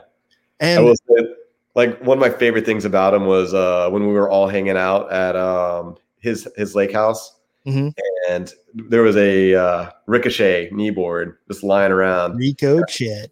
Yeah, I don't know who said it. I can't remember. You could probably tell the story better than I can. But I remember someone looked over, and the way the Ricochet was spelled, it was like Rico and Chet on the bottom.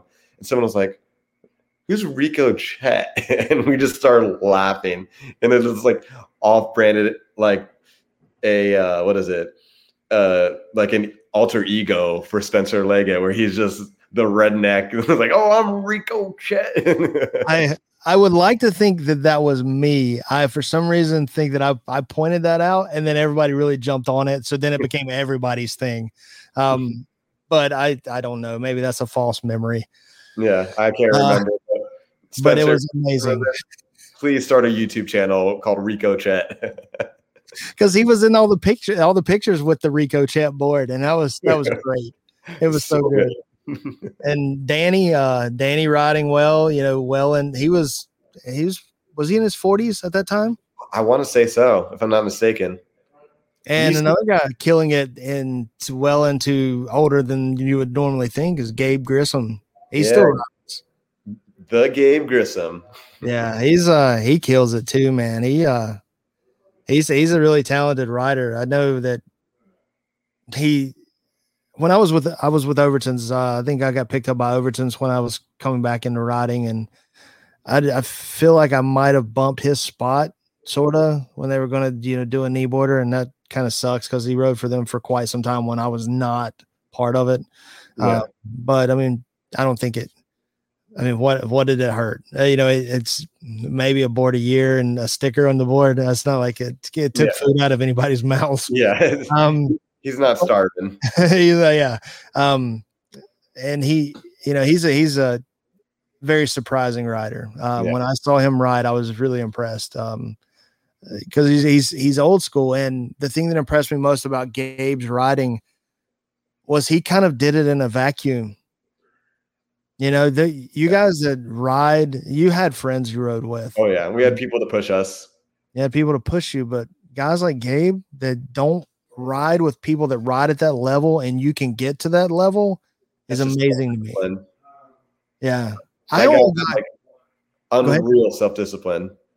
Yeah. Or is that you got to have that kind of desire? Yeah. I got lucky on Lake Norman. I was on the cove on the dock and saw Jonathan McDonald training when he had just broken like the world record, or he was like #1 on the tour. And he came down and he did like a triple surface roll, triple back roll combo, and then did this humongous layout. And I was like, you can do that on one of those. And that changed my whole outlook on kneeboarding. And that was my start. Yeah. Of seeing, and I didn't even know who he was. And that led down that road, but it was still a long time before Jonathan and I got to know each other. And I met some of the same people that helped him in the beginning. Rick and Debbie Bradshaw, Michael Bradshaw. They were in the cove. They lived in the cove where my grandparents had a little spot. And I started riding with those guys, and Joe Barnhill, which is an obscure name I'm sure that you've never heard of. Mm-hmm. But to my understanding, the way Joe tells it, he taught those guys how to flip, and that started them riding. So it all comes down to a Joe Barnhill. And I haven't spoken to that guy in 30 years. Well, probably 25 years at least. Wow. But he lit a spark, and I I probably got 8 guys into riding that turned out to be really solid competitive riders. So he touched those guys, which influenced me, which I influenced guys like Greg Cox, and they became friends and we rode together all the time. And if it wasn't for those guys, I would have never accomplished anything. So who all did you ride with coming up? So for me, like I was kind of like by myself for a while. And then who was it? My best friend, his name was Brian Norris. We would just go out and like kneeboard together. And this is, I want to say it might have been before Aerosol, or we might have just been watching Aerosol, like when we were just starting to get into it. And I remember we all used to just think like, oh man, imagine if like one of us could like do like one of those tricks in Aerosol. And like we weren't doing even like back rolls at the time. Mm-hmm. And we just like, we would go out on the lake and we didn't know how to teach ourselves. And we would just like get pummeled and just like do half backflips, half back rolls, and just fall on our heads a million times.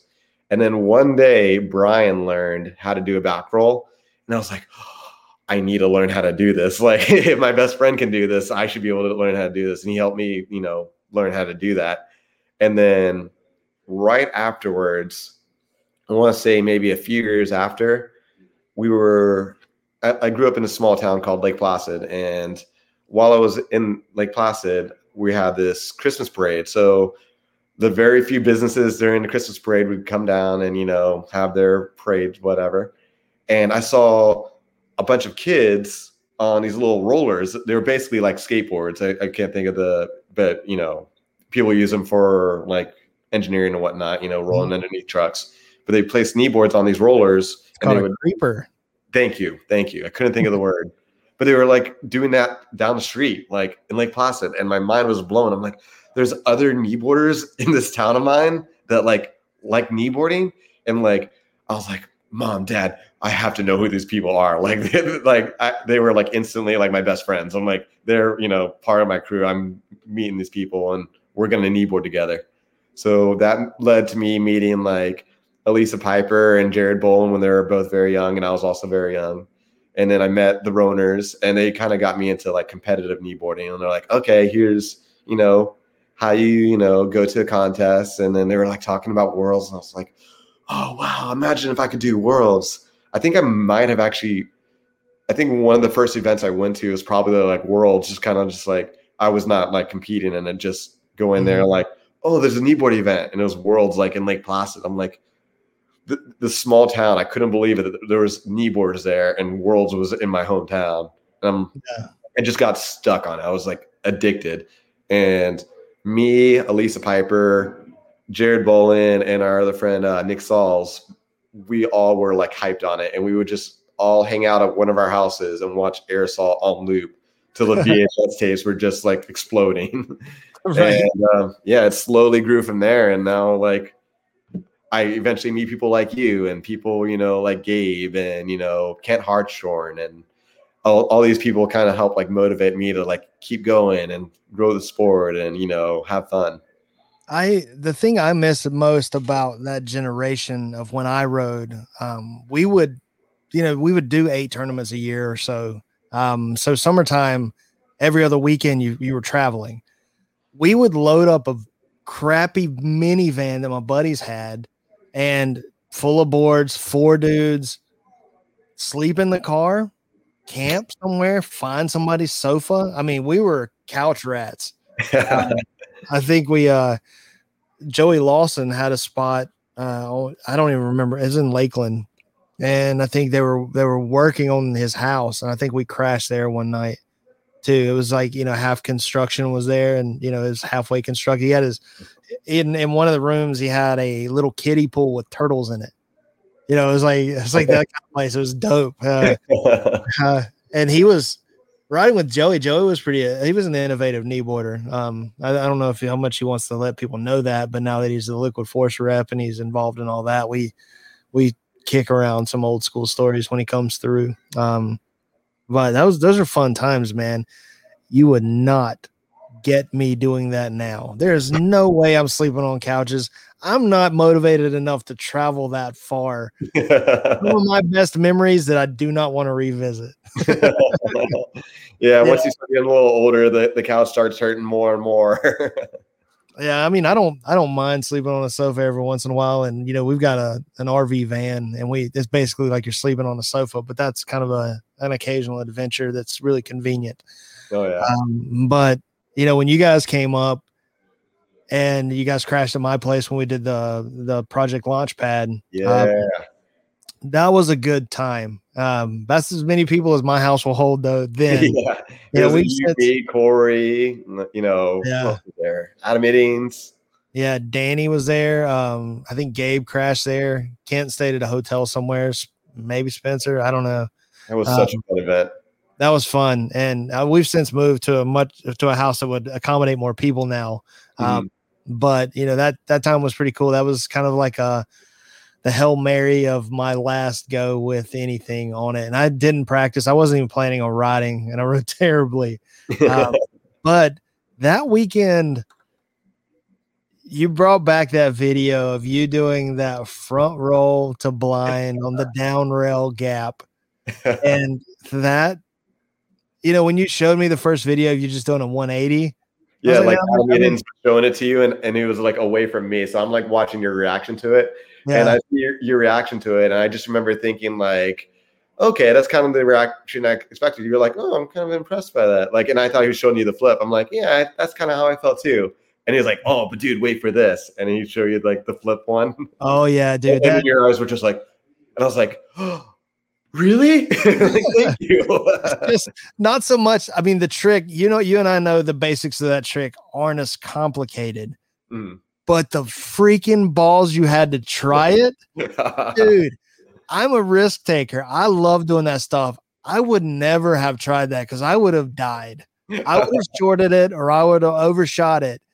And you didn't seem to even think about that. It seemed like I definitely did think about it. And it was one of those things where I can't believe how well it was set up. It was almost made. Like it felt like Gyptopia was just like, all right, we're going to build this. So if a kneeboarder wanted to like hit this gap to that, it'll be perfect.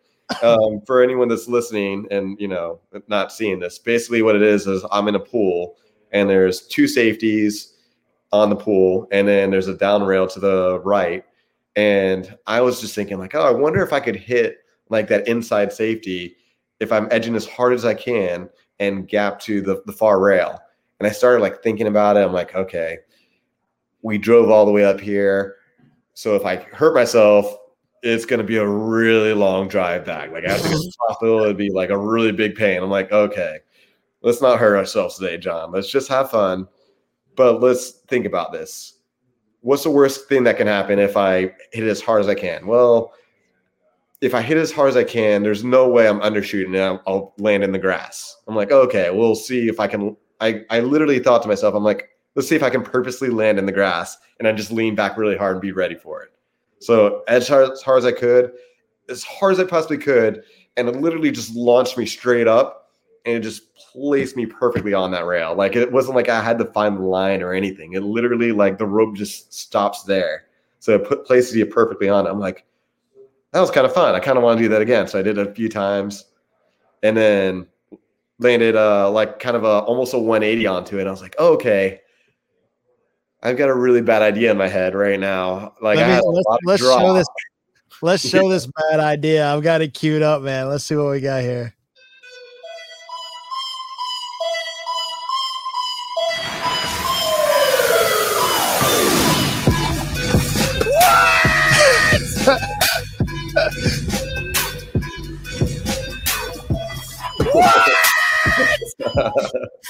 Dude, that's amazing. Thank you, brother. That was Adam Iddings' reaction that was just amazing too, wasn't it? Yeah, it really was. And Adam Iddings, if you're listening to this, shout out to you, homie. Thank you for like filming with your phone, like, and thank you for driving me up there as well. It was such a fun time hanging out with you. But I literally like thought, okay, this is a bad idea, but I'm gonna try it. So went and sent it, and I literally like I've done a lot of tricks on the kneeboard in the past previous to this, and like I've been pummeled a million times generally on every single one of them. There's very few tricks that like I kind of learned fast, and I literally just expected it. I was like, I'm probably gonna hurt myself on this, and then I literally got a first try, and I was like, this is the greatest day ever. Oh man, I can't believe I did it. And then like I was like, who was it? Randy Gibbs' son, Colton Gibbs, was like, oh, you gonna do it again? I'm like, yeah. And then I got up there and I was like, probably shouldn't. It's probably a bad idea. I was like, we're not gonna do it again. So and then I got a ton of calls. I got a ton of Facebook messages because we posted it that night or the next day. And shout out to all the people that gave me love for it. Much appreciated. Dude, that was the most. I sent that to all the old school guys that were, and I'm like, dude, look at this crazy SOB. Holy crap. This is the most insane thing anybody's done. And everybody was on the same page of being like, this guy, that's ballsy, you know. And you're talking about the guys who went out and were doing the double back rolls, trying them. And, you know, one thing I don't know if you know about this, but in air assault behind the wake setter, the sunsetter, we had to run 27 miles an hour. Oh, so fast. Yes. You had to, I presume. You had to because there were 3 concrete troughs, 600 pounds of buckshot in the nose, to what I remember. You could not see the Malibu logos on the side. And it took a minute and a half to plane off. So you had to get up, you had to wait. Everybody had to go to the front in order to get it to plane off and then come back. And in my mind, that is still the largest wake I've ever ridden. That's insane. But I've seen the video. I've gone back, and now you can go 21 miles an hour, keep consistent speed, and have just as large of a wake. So yeah. But 27 miles an hour, bro, is humming, son. I can't even imagine. I thought I was like cooking when I was going like, oh, I was very like into Randall Harris when he was in his heyday, like dropping like transgressions. And I was like big fan of the idea of doing like methods and back ones. I'm like, okay, I want to kind of ride a knee board at that time. I was like, I want to ride a knee board like Randall Harris. Mm-hmm. So like we were all riding anywhere from like 18 to 20 miles an hour. So I was like, okay, let's bump it up a little bit, bump it up. And I got to like 24. And I think I might've rode maybe 25 at one point, but I was like, okay, this is as fast as I want to. Like when you're going that fast, yes, you're hauling. I can't even imagine, because every mile up feels way faster. At least it does for me. I'm like, I can't even imagine what 25 to 26 feels and what 26 to 27 feels like. That the falls on that had to have hurt so bad. So bad. I think it's in the outtakes. It was for the Sundrop World Championships, and there's the New World Order. Have you seen the New World Order? I love New World Order. I love, if I'm not mistaken, that's the one with the double up at the very end, and then he does some guy does a front flip, and he's like sky high, and it kind of like freeze frames. Yeah, and then it cuts to me cutting out towards, and I throw like the shaka, and then it blacks out. Yeah.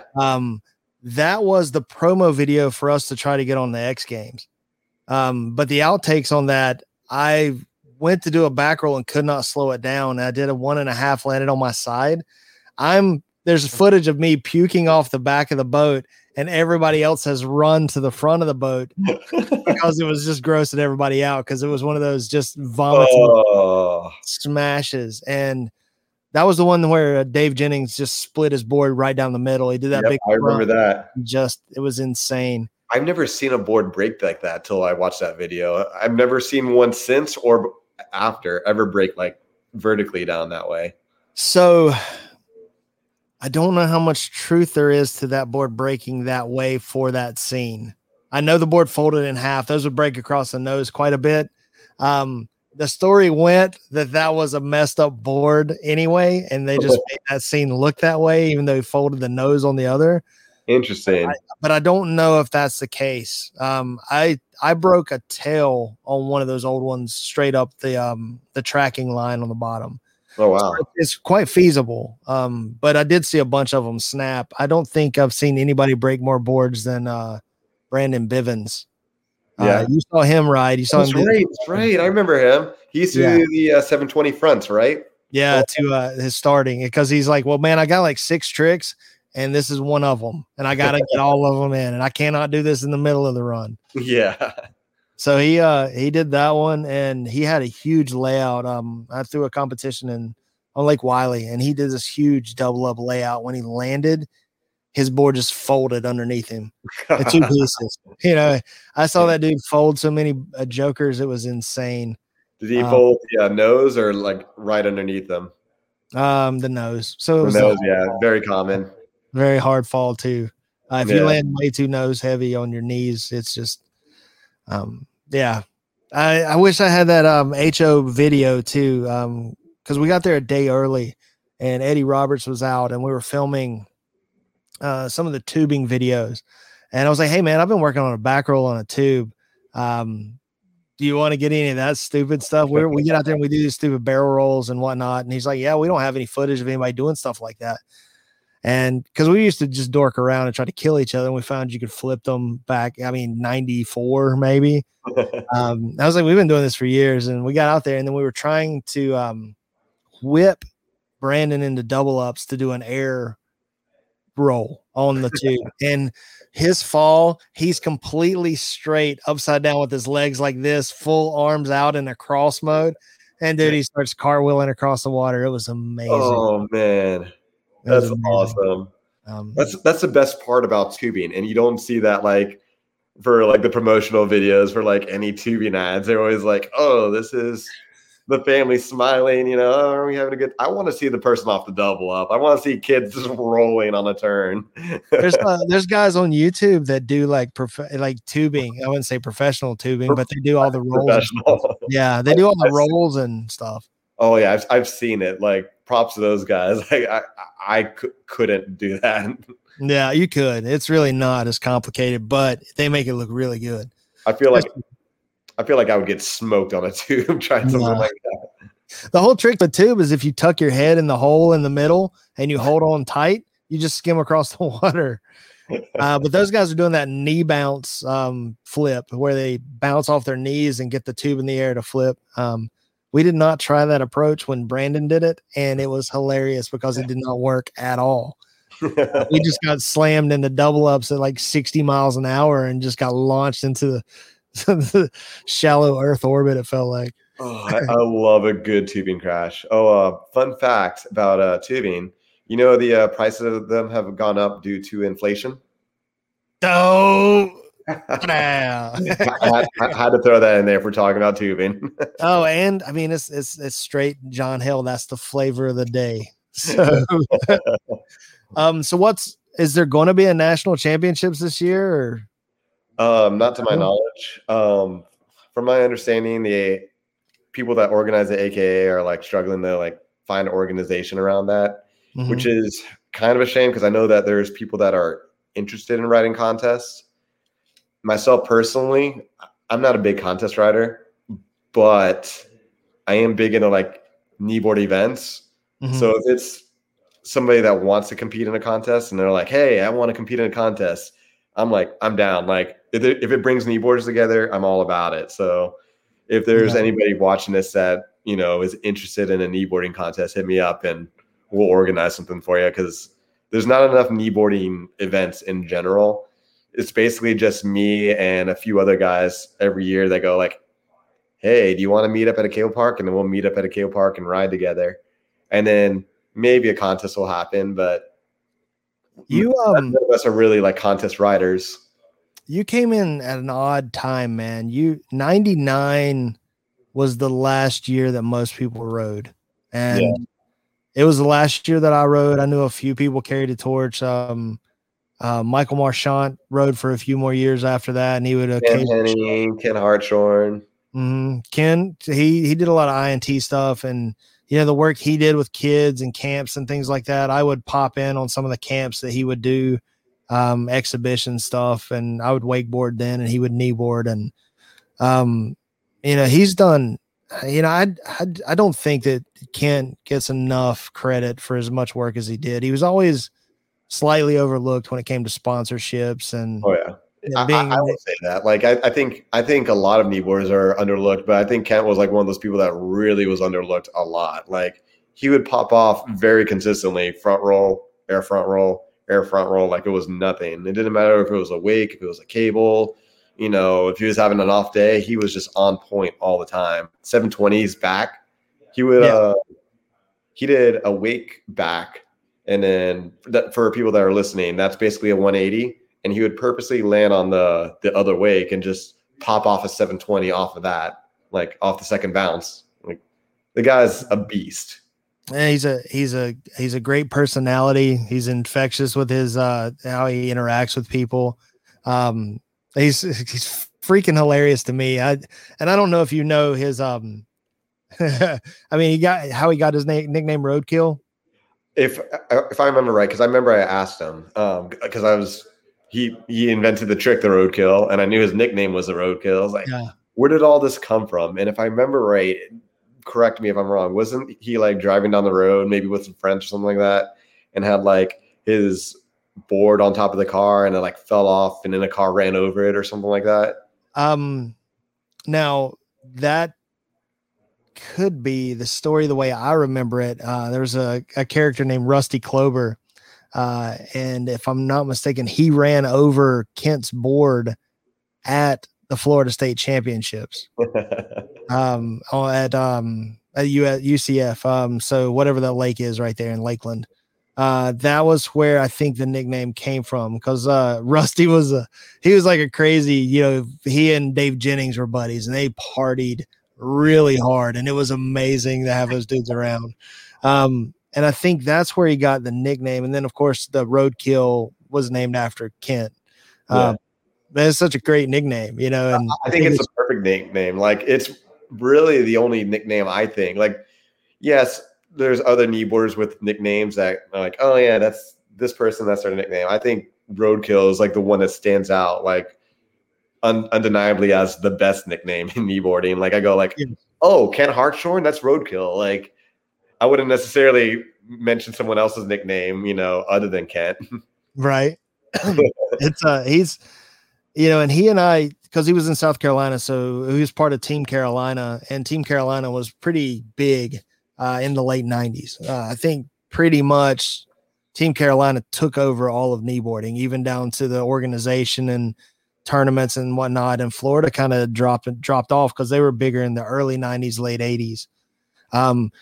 Ted might actually, since you're at Ted, you might need to ask Ted about it, because Ted may know more about that than anybody else, because I believe the board that he had ran over was a custom made board that Ted had made. Really? The board that was ran over, like Kent's? Yes, I think it was a custom made board that I think Ted made, and he picked it up from Ted. I mean, he's in the other room. I can do one of two things. I could ask him later, or I could just scream at him and be like, hey. I don't know if it would lend any more to the story right now, but I'm pretty sure that he had built that board, because I mean, Ted's like a master shaper. He's ridiculously talented at everything he does, and he's great. The best of the best. I mean, to see that guy get out, even surfing, he gets out and shreds. He shreds on a kneeboard like he never stopped. I like how he's like, oh yeah, I'm gonna take it easy, and he'll just like pop off 7 backs both ways and like roll the blinds both ways. The first time I had ever met Ted was a kneeboard. What was it?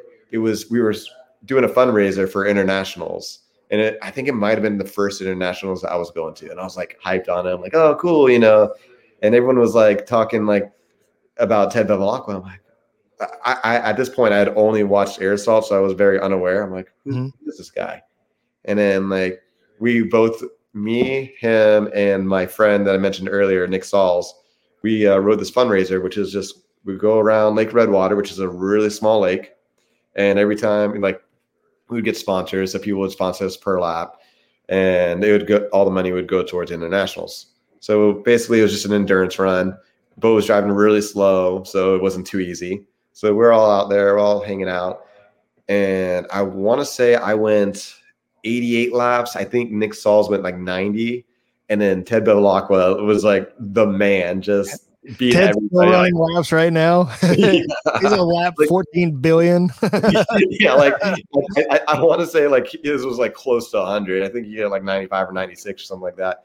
And then like he would just like the next lap, just off a really small wake that we were riding behind, just pull off the biggest front flip I'd ever seen at that time. And I was just like, who is this guy? How is he so good?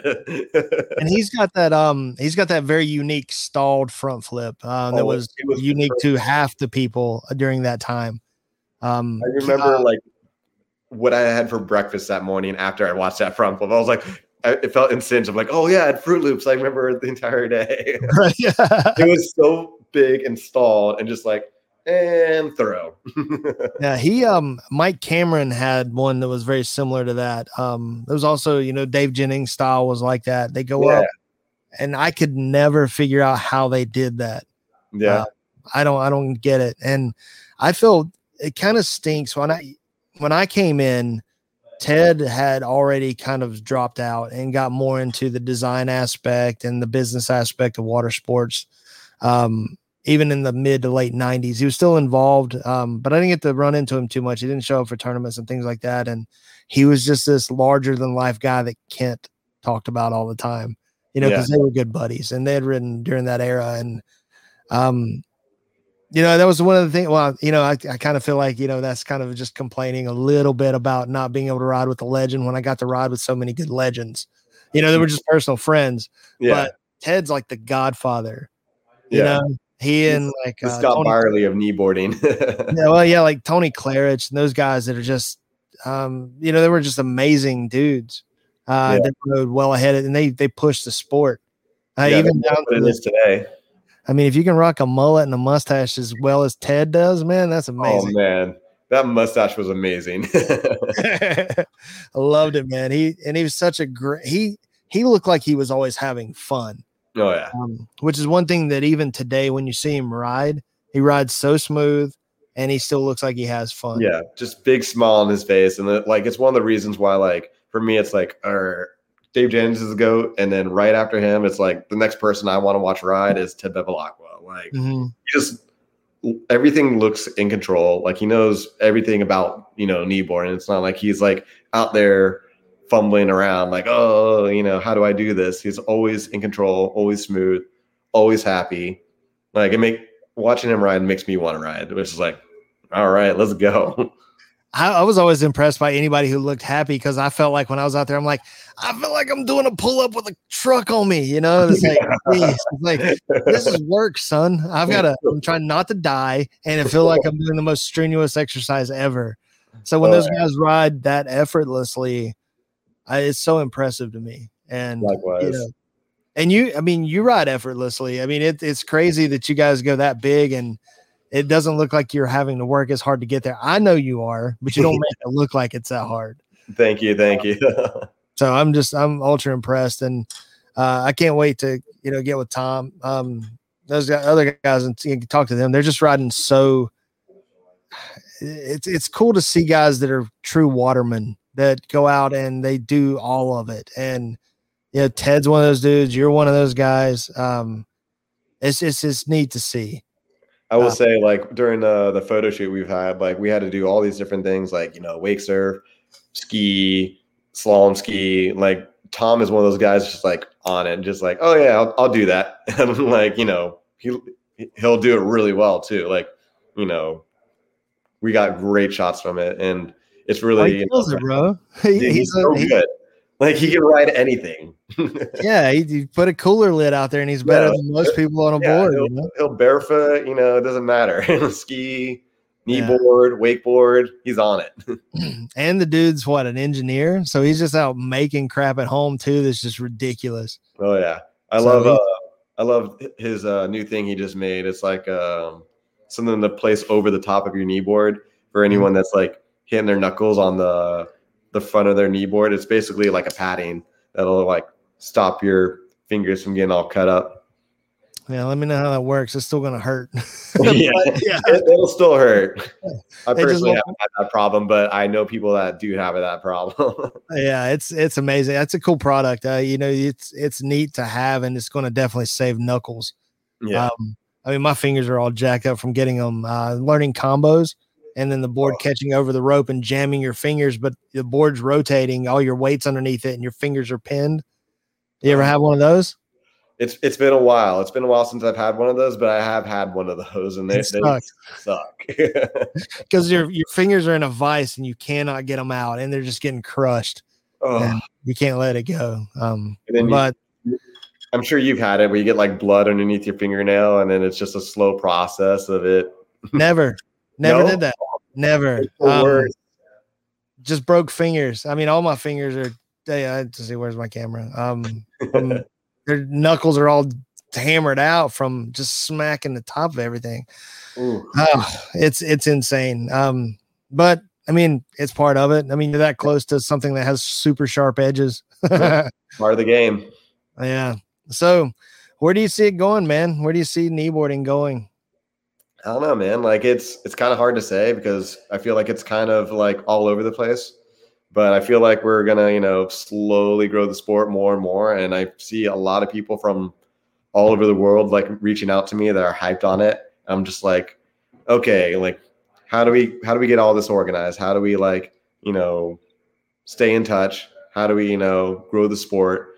And I think part of it is doing big tricks. I will say, like, I feel like I probably like pushed out for a while, and I was like, I think there's other ways of growing the sport other than doing big tricks as well. I think it's just getting involved and teaching people and coaching people. I think that's probably the most important thing any kneeboarder can do is share the sport with others. Just having conversations about like we're doing right now.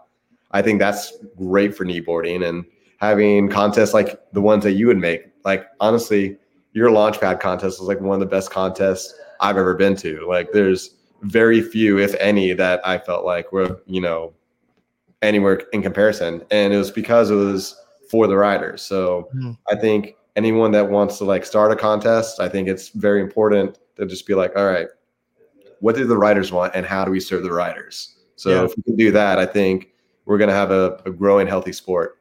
I think with the Project Launchpad, my idea behind that was to get people out and ride that day, but everybody go out and have fun. It wasn't a high pressure, that basically best of 3 kind of scenario where you take your best score and then you can move on. So you could actually try something a little harder, but you still had a safety net of a gimme to maybe get through. I don't know. It was definitely fun. I wish I would have gotten a chance to practice, so I wouldn't have been so terrible there. But to see even Kent do his triples, and we probably should have had more time to set everything up a little better. We did our best. Yeah, I mean, it was a kind of a first time thing, and with the way that worked, and if there was interest, I would definitely do it again. And I think we could get the boat company where we're at them to sponsor something, or at least help put that together, and maybe work with the guys at Elevated. I think they're bad. It looks fun. Have you been? Yes. Messes with me because it's a clockwise. See, like that always messes my head too, because I think most cables are counterclockwise, and the cable I ride at is counterclockwise. So anytime I ride a clockwise, I'm like, okay, this is actually supposed to be easier for me, being that I'm left foot forward, but I tend to go switch through the corners anyway. So I'm going to switch to side, and I'm all confused.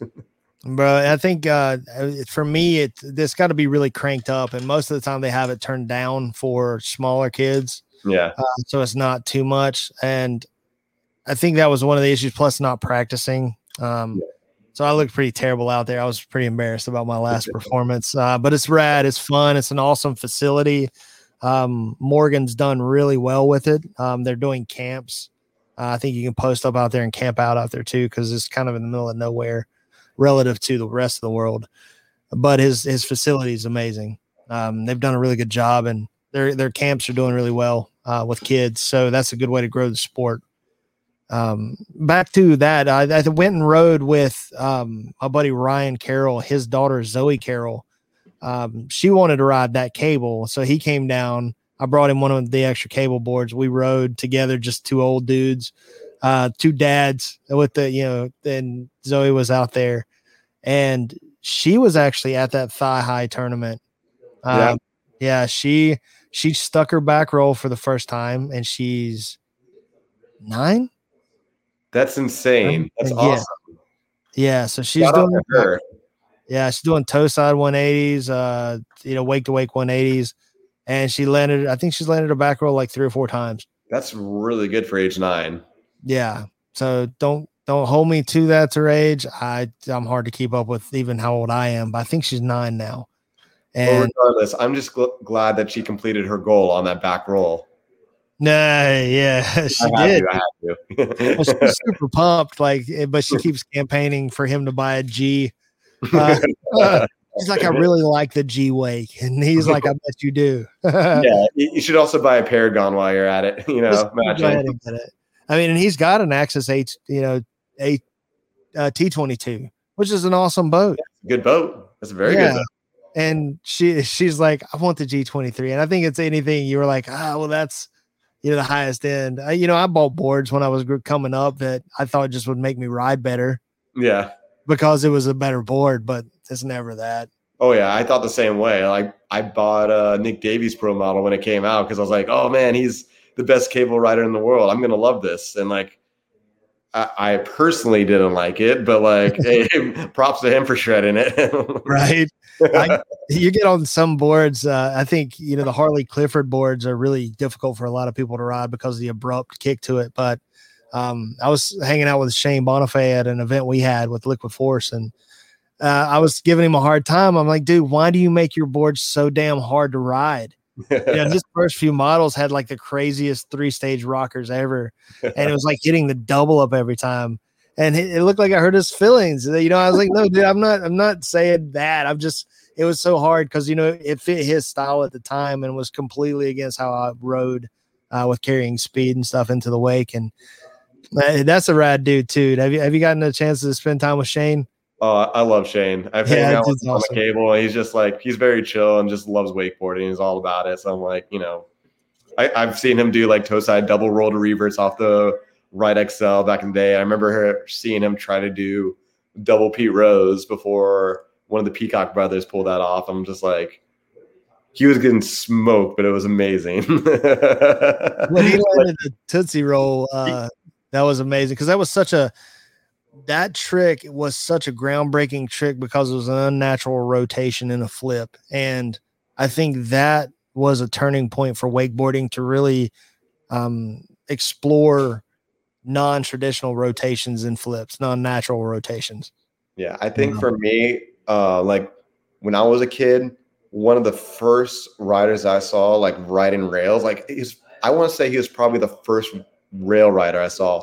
I just remember seeing a picture of him on Wake World or wakeboarder.com. Mm-hmm. It was one of those two websites, and there was an article, and you just saw him on a rail, just fully nose press, like super high. I'm like, what is this? I didn't even know that was possible on a wakeboard, and it just like amped me up. Like it like motivated me to want to ride rails. So like props to Shane for like getting me stoked on a rigid board, like nose pressing a rigid. Exactly. Like, there's no flex. Really appreciate it. Like, as a kid, because I had no idea. It was such a rigid board that it wouldn't naturally press like that, and he was just so athletic. You just get it up down. And it was insane to see that. Because I tried it about 1 million times after he did it, and all I did is just jump on it, and I'm leaning. Oh yeah. The only thing I could ever nose press was a peak, like the first peak. Because it was way too flexible. If you leaned any way, it was going to press. It made you look super dope, even though it was just super easy at that time. Some boards are like that. It's just like you just lean a little bit that way and you're fully nose pressed. Yeah, you're like, like, oh yeah, I'm kind of a good rider. Yeah, I do this occasionally. But that's it's amazing to see the technology and boards and whatnot and how they've come. And are you guys shooting for catalog for next year? Yes, sir. We did knee boards. We did skis, and what else did we do? We did knee boards and skis, and I think we got a couple wakeboard shots as well. Nice. That's cool, man. Do they have new graphics this year, or are they running a second year of the same graphics? So I'm not sure if I'm allowed to say. We might just edit this out if you can. Yeah. But I think the Sozo is going to be the same graphic, and the Enforcer knee board is going to be a different graphic. Well, a lot of the companies are going with one graphic for 2 years on models that they don't sell a tremendous amount of relative to the rest of the line. So you're seeing that as a trend. So if it is, I don't think you're going to get docked too heavily if that's the case. But I mean, because that graphic's pretty badass anyway. Yeah, thank you. Not that I worked on it, but I I was like, did you design it? That's pretty. Oh, yeah, it was me. It was me. That's all me. I'll take credit for it. Right. That's awesome. Have they come? Is there new technology in anything that's coming out, or have you seen any talks of anything? I've heard a lot of talks on stuff and stuff I won't dive into, but I've heard talks about, various stuff that might be happening. Yeah, that's cool. We'll keep an eye on it. I'm sure we'll see you on it because especially if it's cable oriented, you're kind of the man at that. By far, arguably the best cable kneeboarder of all time. Thank you so much. Minus maybe Jared. Jared is awesome. Like, yeah. I would make the argument like Jared's probably the best rail rider in the world. He's just so consistent on staying online. Like, I'll get a good line on a rail, but it might take me a few tries. Jared is just like, oh, I'll ride that really skinny long rail forever, like every time, every lap. Like, okay. I think in kneeboarding though, the thing about riding rails, and you know how hard it is. I know how hard it is. I think from a spectator's standpoint, it's very unimpressive. It's cool to ride it. What's that? I fully agree. I actually, one of the last photo shoots I went to, I was like, all right, I know what gets people hyped up, and that's kicker hits on the kneeboard. So I'll do kicker hits. And then after we get all the kicker hits out of the way, then we'll do rail stuff. Hopefully we'll get some good rail stuff, but I know that kicker stuff does better for general audiences. So I'm like, so the rail stuff's cool, and I know how complicated it is. And I've seen his footage, and it's amazing. I just don't think that it translates to the general public on how difficult what he actually is doing. Oh, yeah. I'll be the first to say it. Like, I'm a huge fan of rail riding, but I'll be perfectly honest. Like, not every rail trick looks really like impressive on a kneeboard. Like, it's very hard to do a rail trick on a kneeboard and make it look impressive. So, like, I fully agree with what you're saying right there. Weren't you doing like an odd like rail slide on the kneeboard, like on your? Yeah, I tried like to do like, I never really got it, but I was trying to do like an MJ on a kneeboard. I don't know if it's technically an MJ, but I'm sideways on the rail, and I would just try and like put all my weight down on that side and try and like press on it.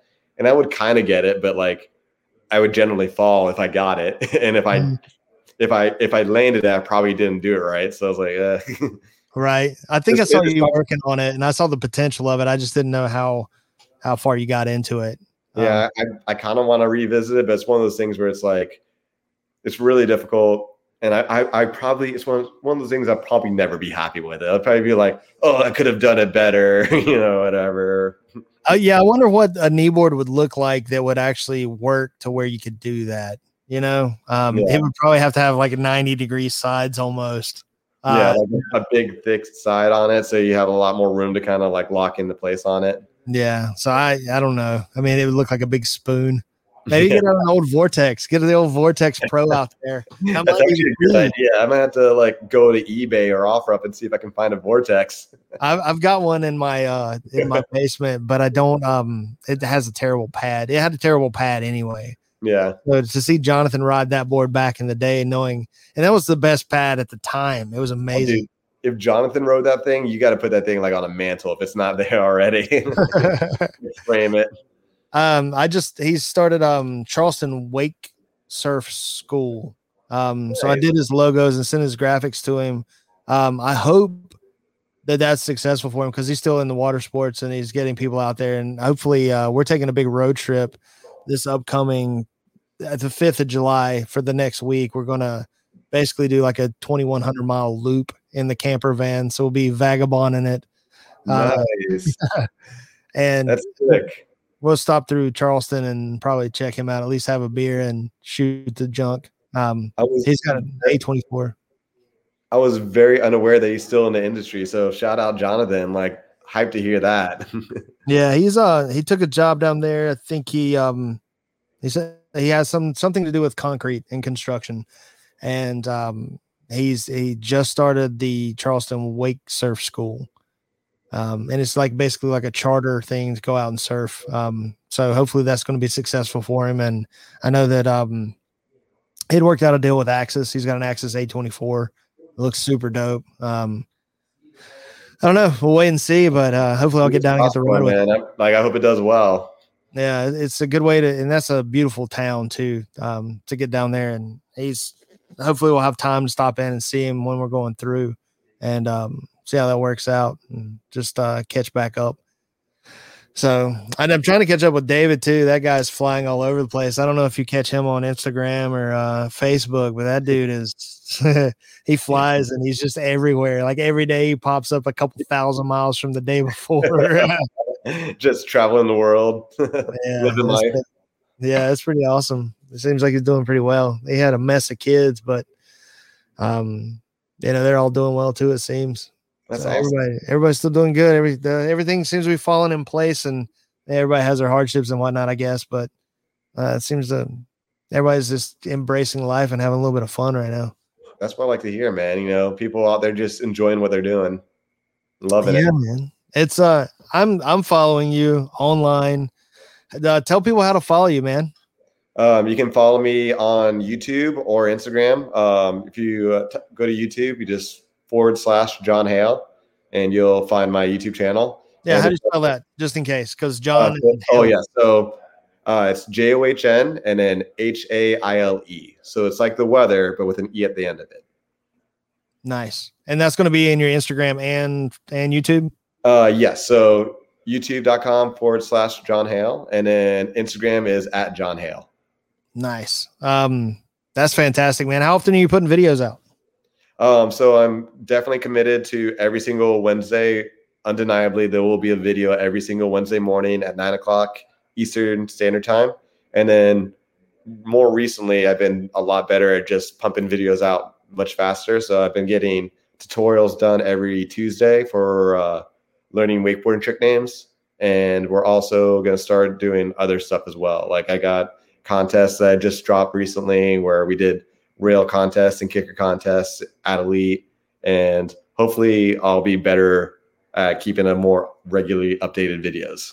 How do people get your swag again? Hats, t-shirts? Oh yeah, so you go to www.wakesteez.com. That's WAKESTEEZE.com. Nice, man. Well, I hope the 6 or 7 people that listen to this right now get check it out. And, I appreciate you taking the time and hanging out with me, man. And it's great catching up with you. I think you're a great personality in kneeboarding and water sports, period. You're infectious. You got a bunch of kids that you seem to interact with really well. That's the next generation. It seems like you're doing the best to keep everything going. And, I commend you for it. I'm glad you're carrying that torch. My back and ankles do not allow that. And I know a lot of the older guys they can't anymore. And it's good to see that your generation is doing so. And you guys are still hyped about the sport. Yeah. And thank you for having me on your podcast. And I just want to give a quick shout out to my sponsors. Thank you to O'Brien Water Sports, and thank you to Evil Coffee for sponsoring me and supporting me. And also thank you to everyone that's gotten you involved in the water sports. Thank you to everyone that's gotten myself involved with water sports, and all the cool people I met through water sports. Like, thank you to everyone that's come before us, and thank you to everyone that's a part of it now. Like, huge shout out to everyone. I love all of you. And thanks again. Yeah, brother. I'm going to pull you up here, and we're going to let you do us on the outro here. One of the big hues or whatever it is that you do, and just transition right here. All right. You ready? Yes, sir. All right. And thank you guys for watching this podcast. We will catch you guys in the next time. Make sure you like this video. Make sure you subscribe to it, and we will see you next time. Peace out.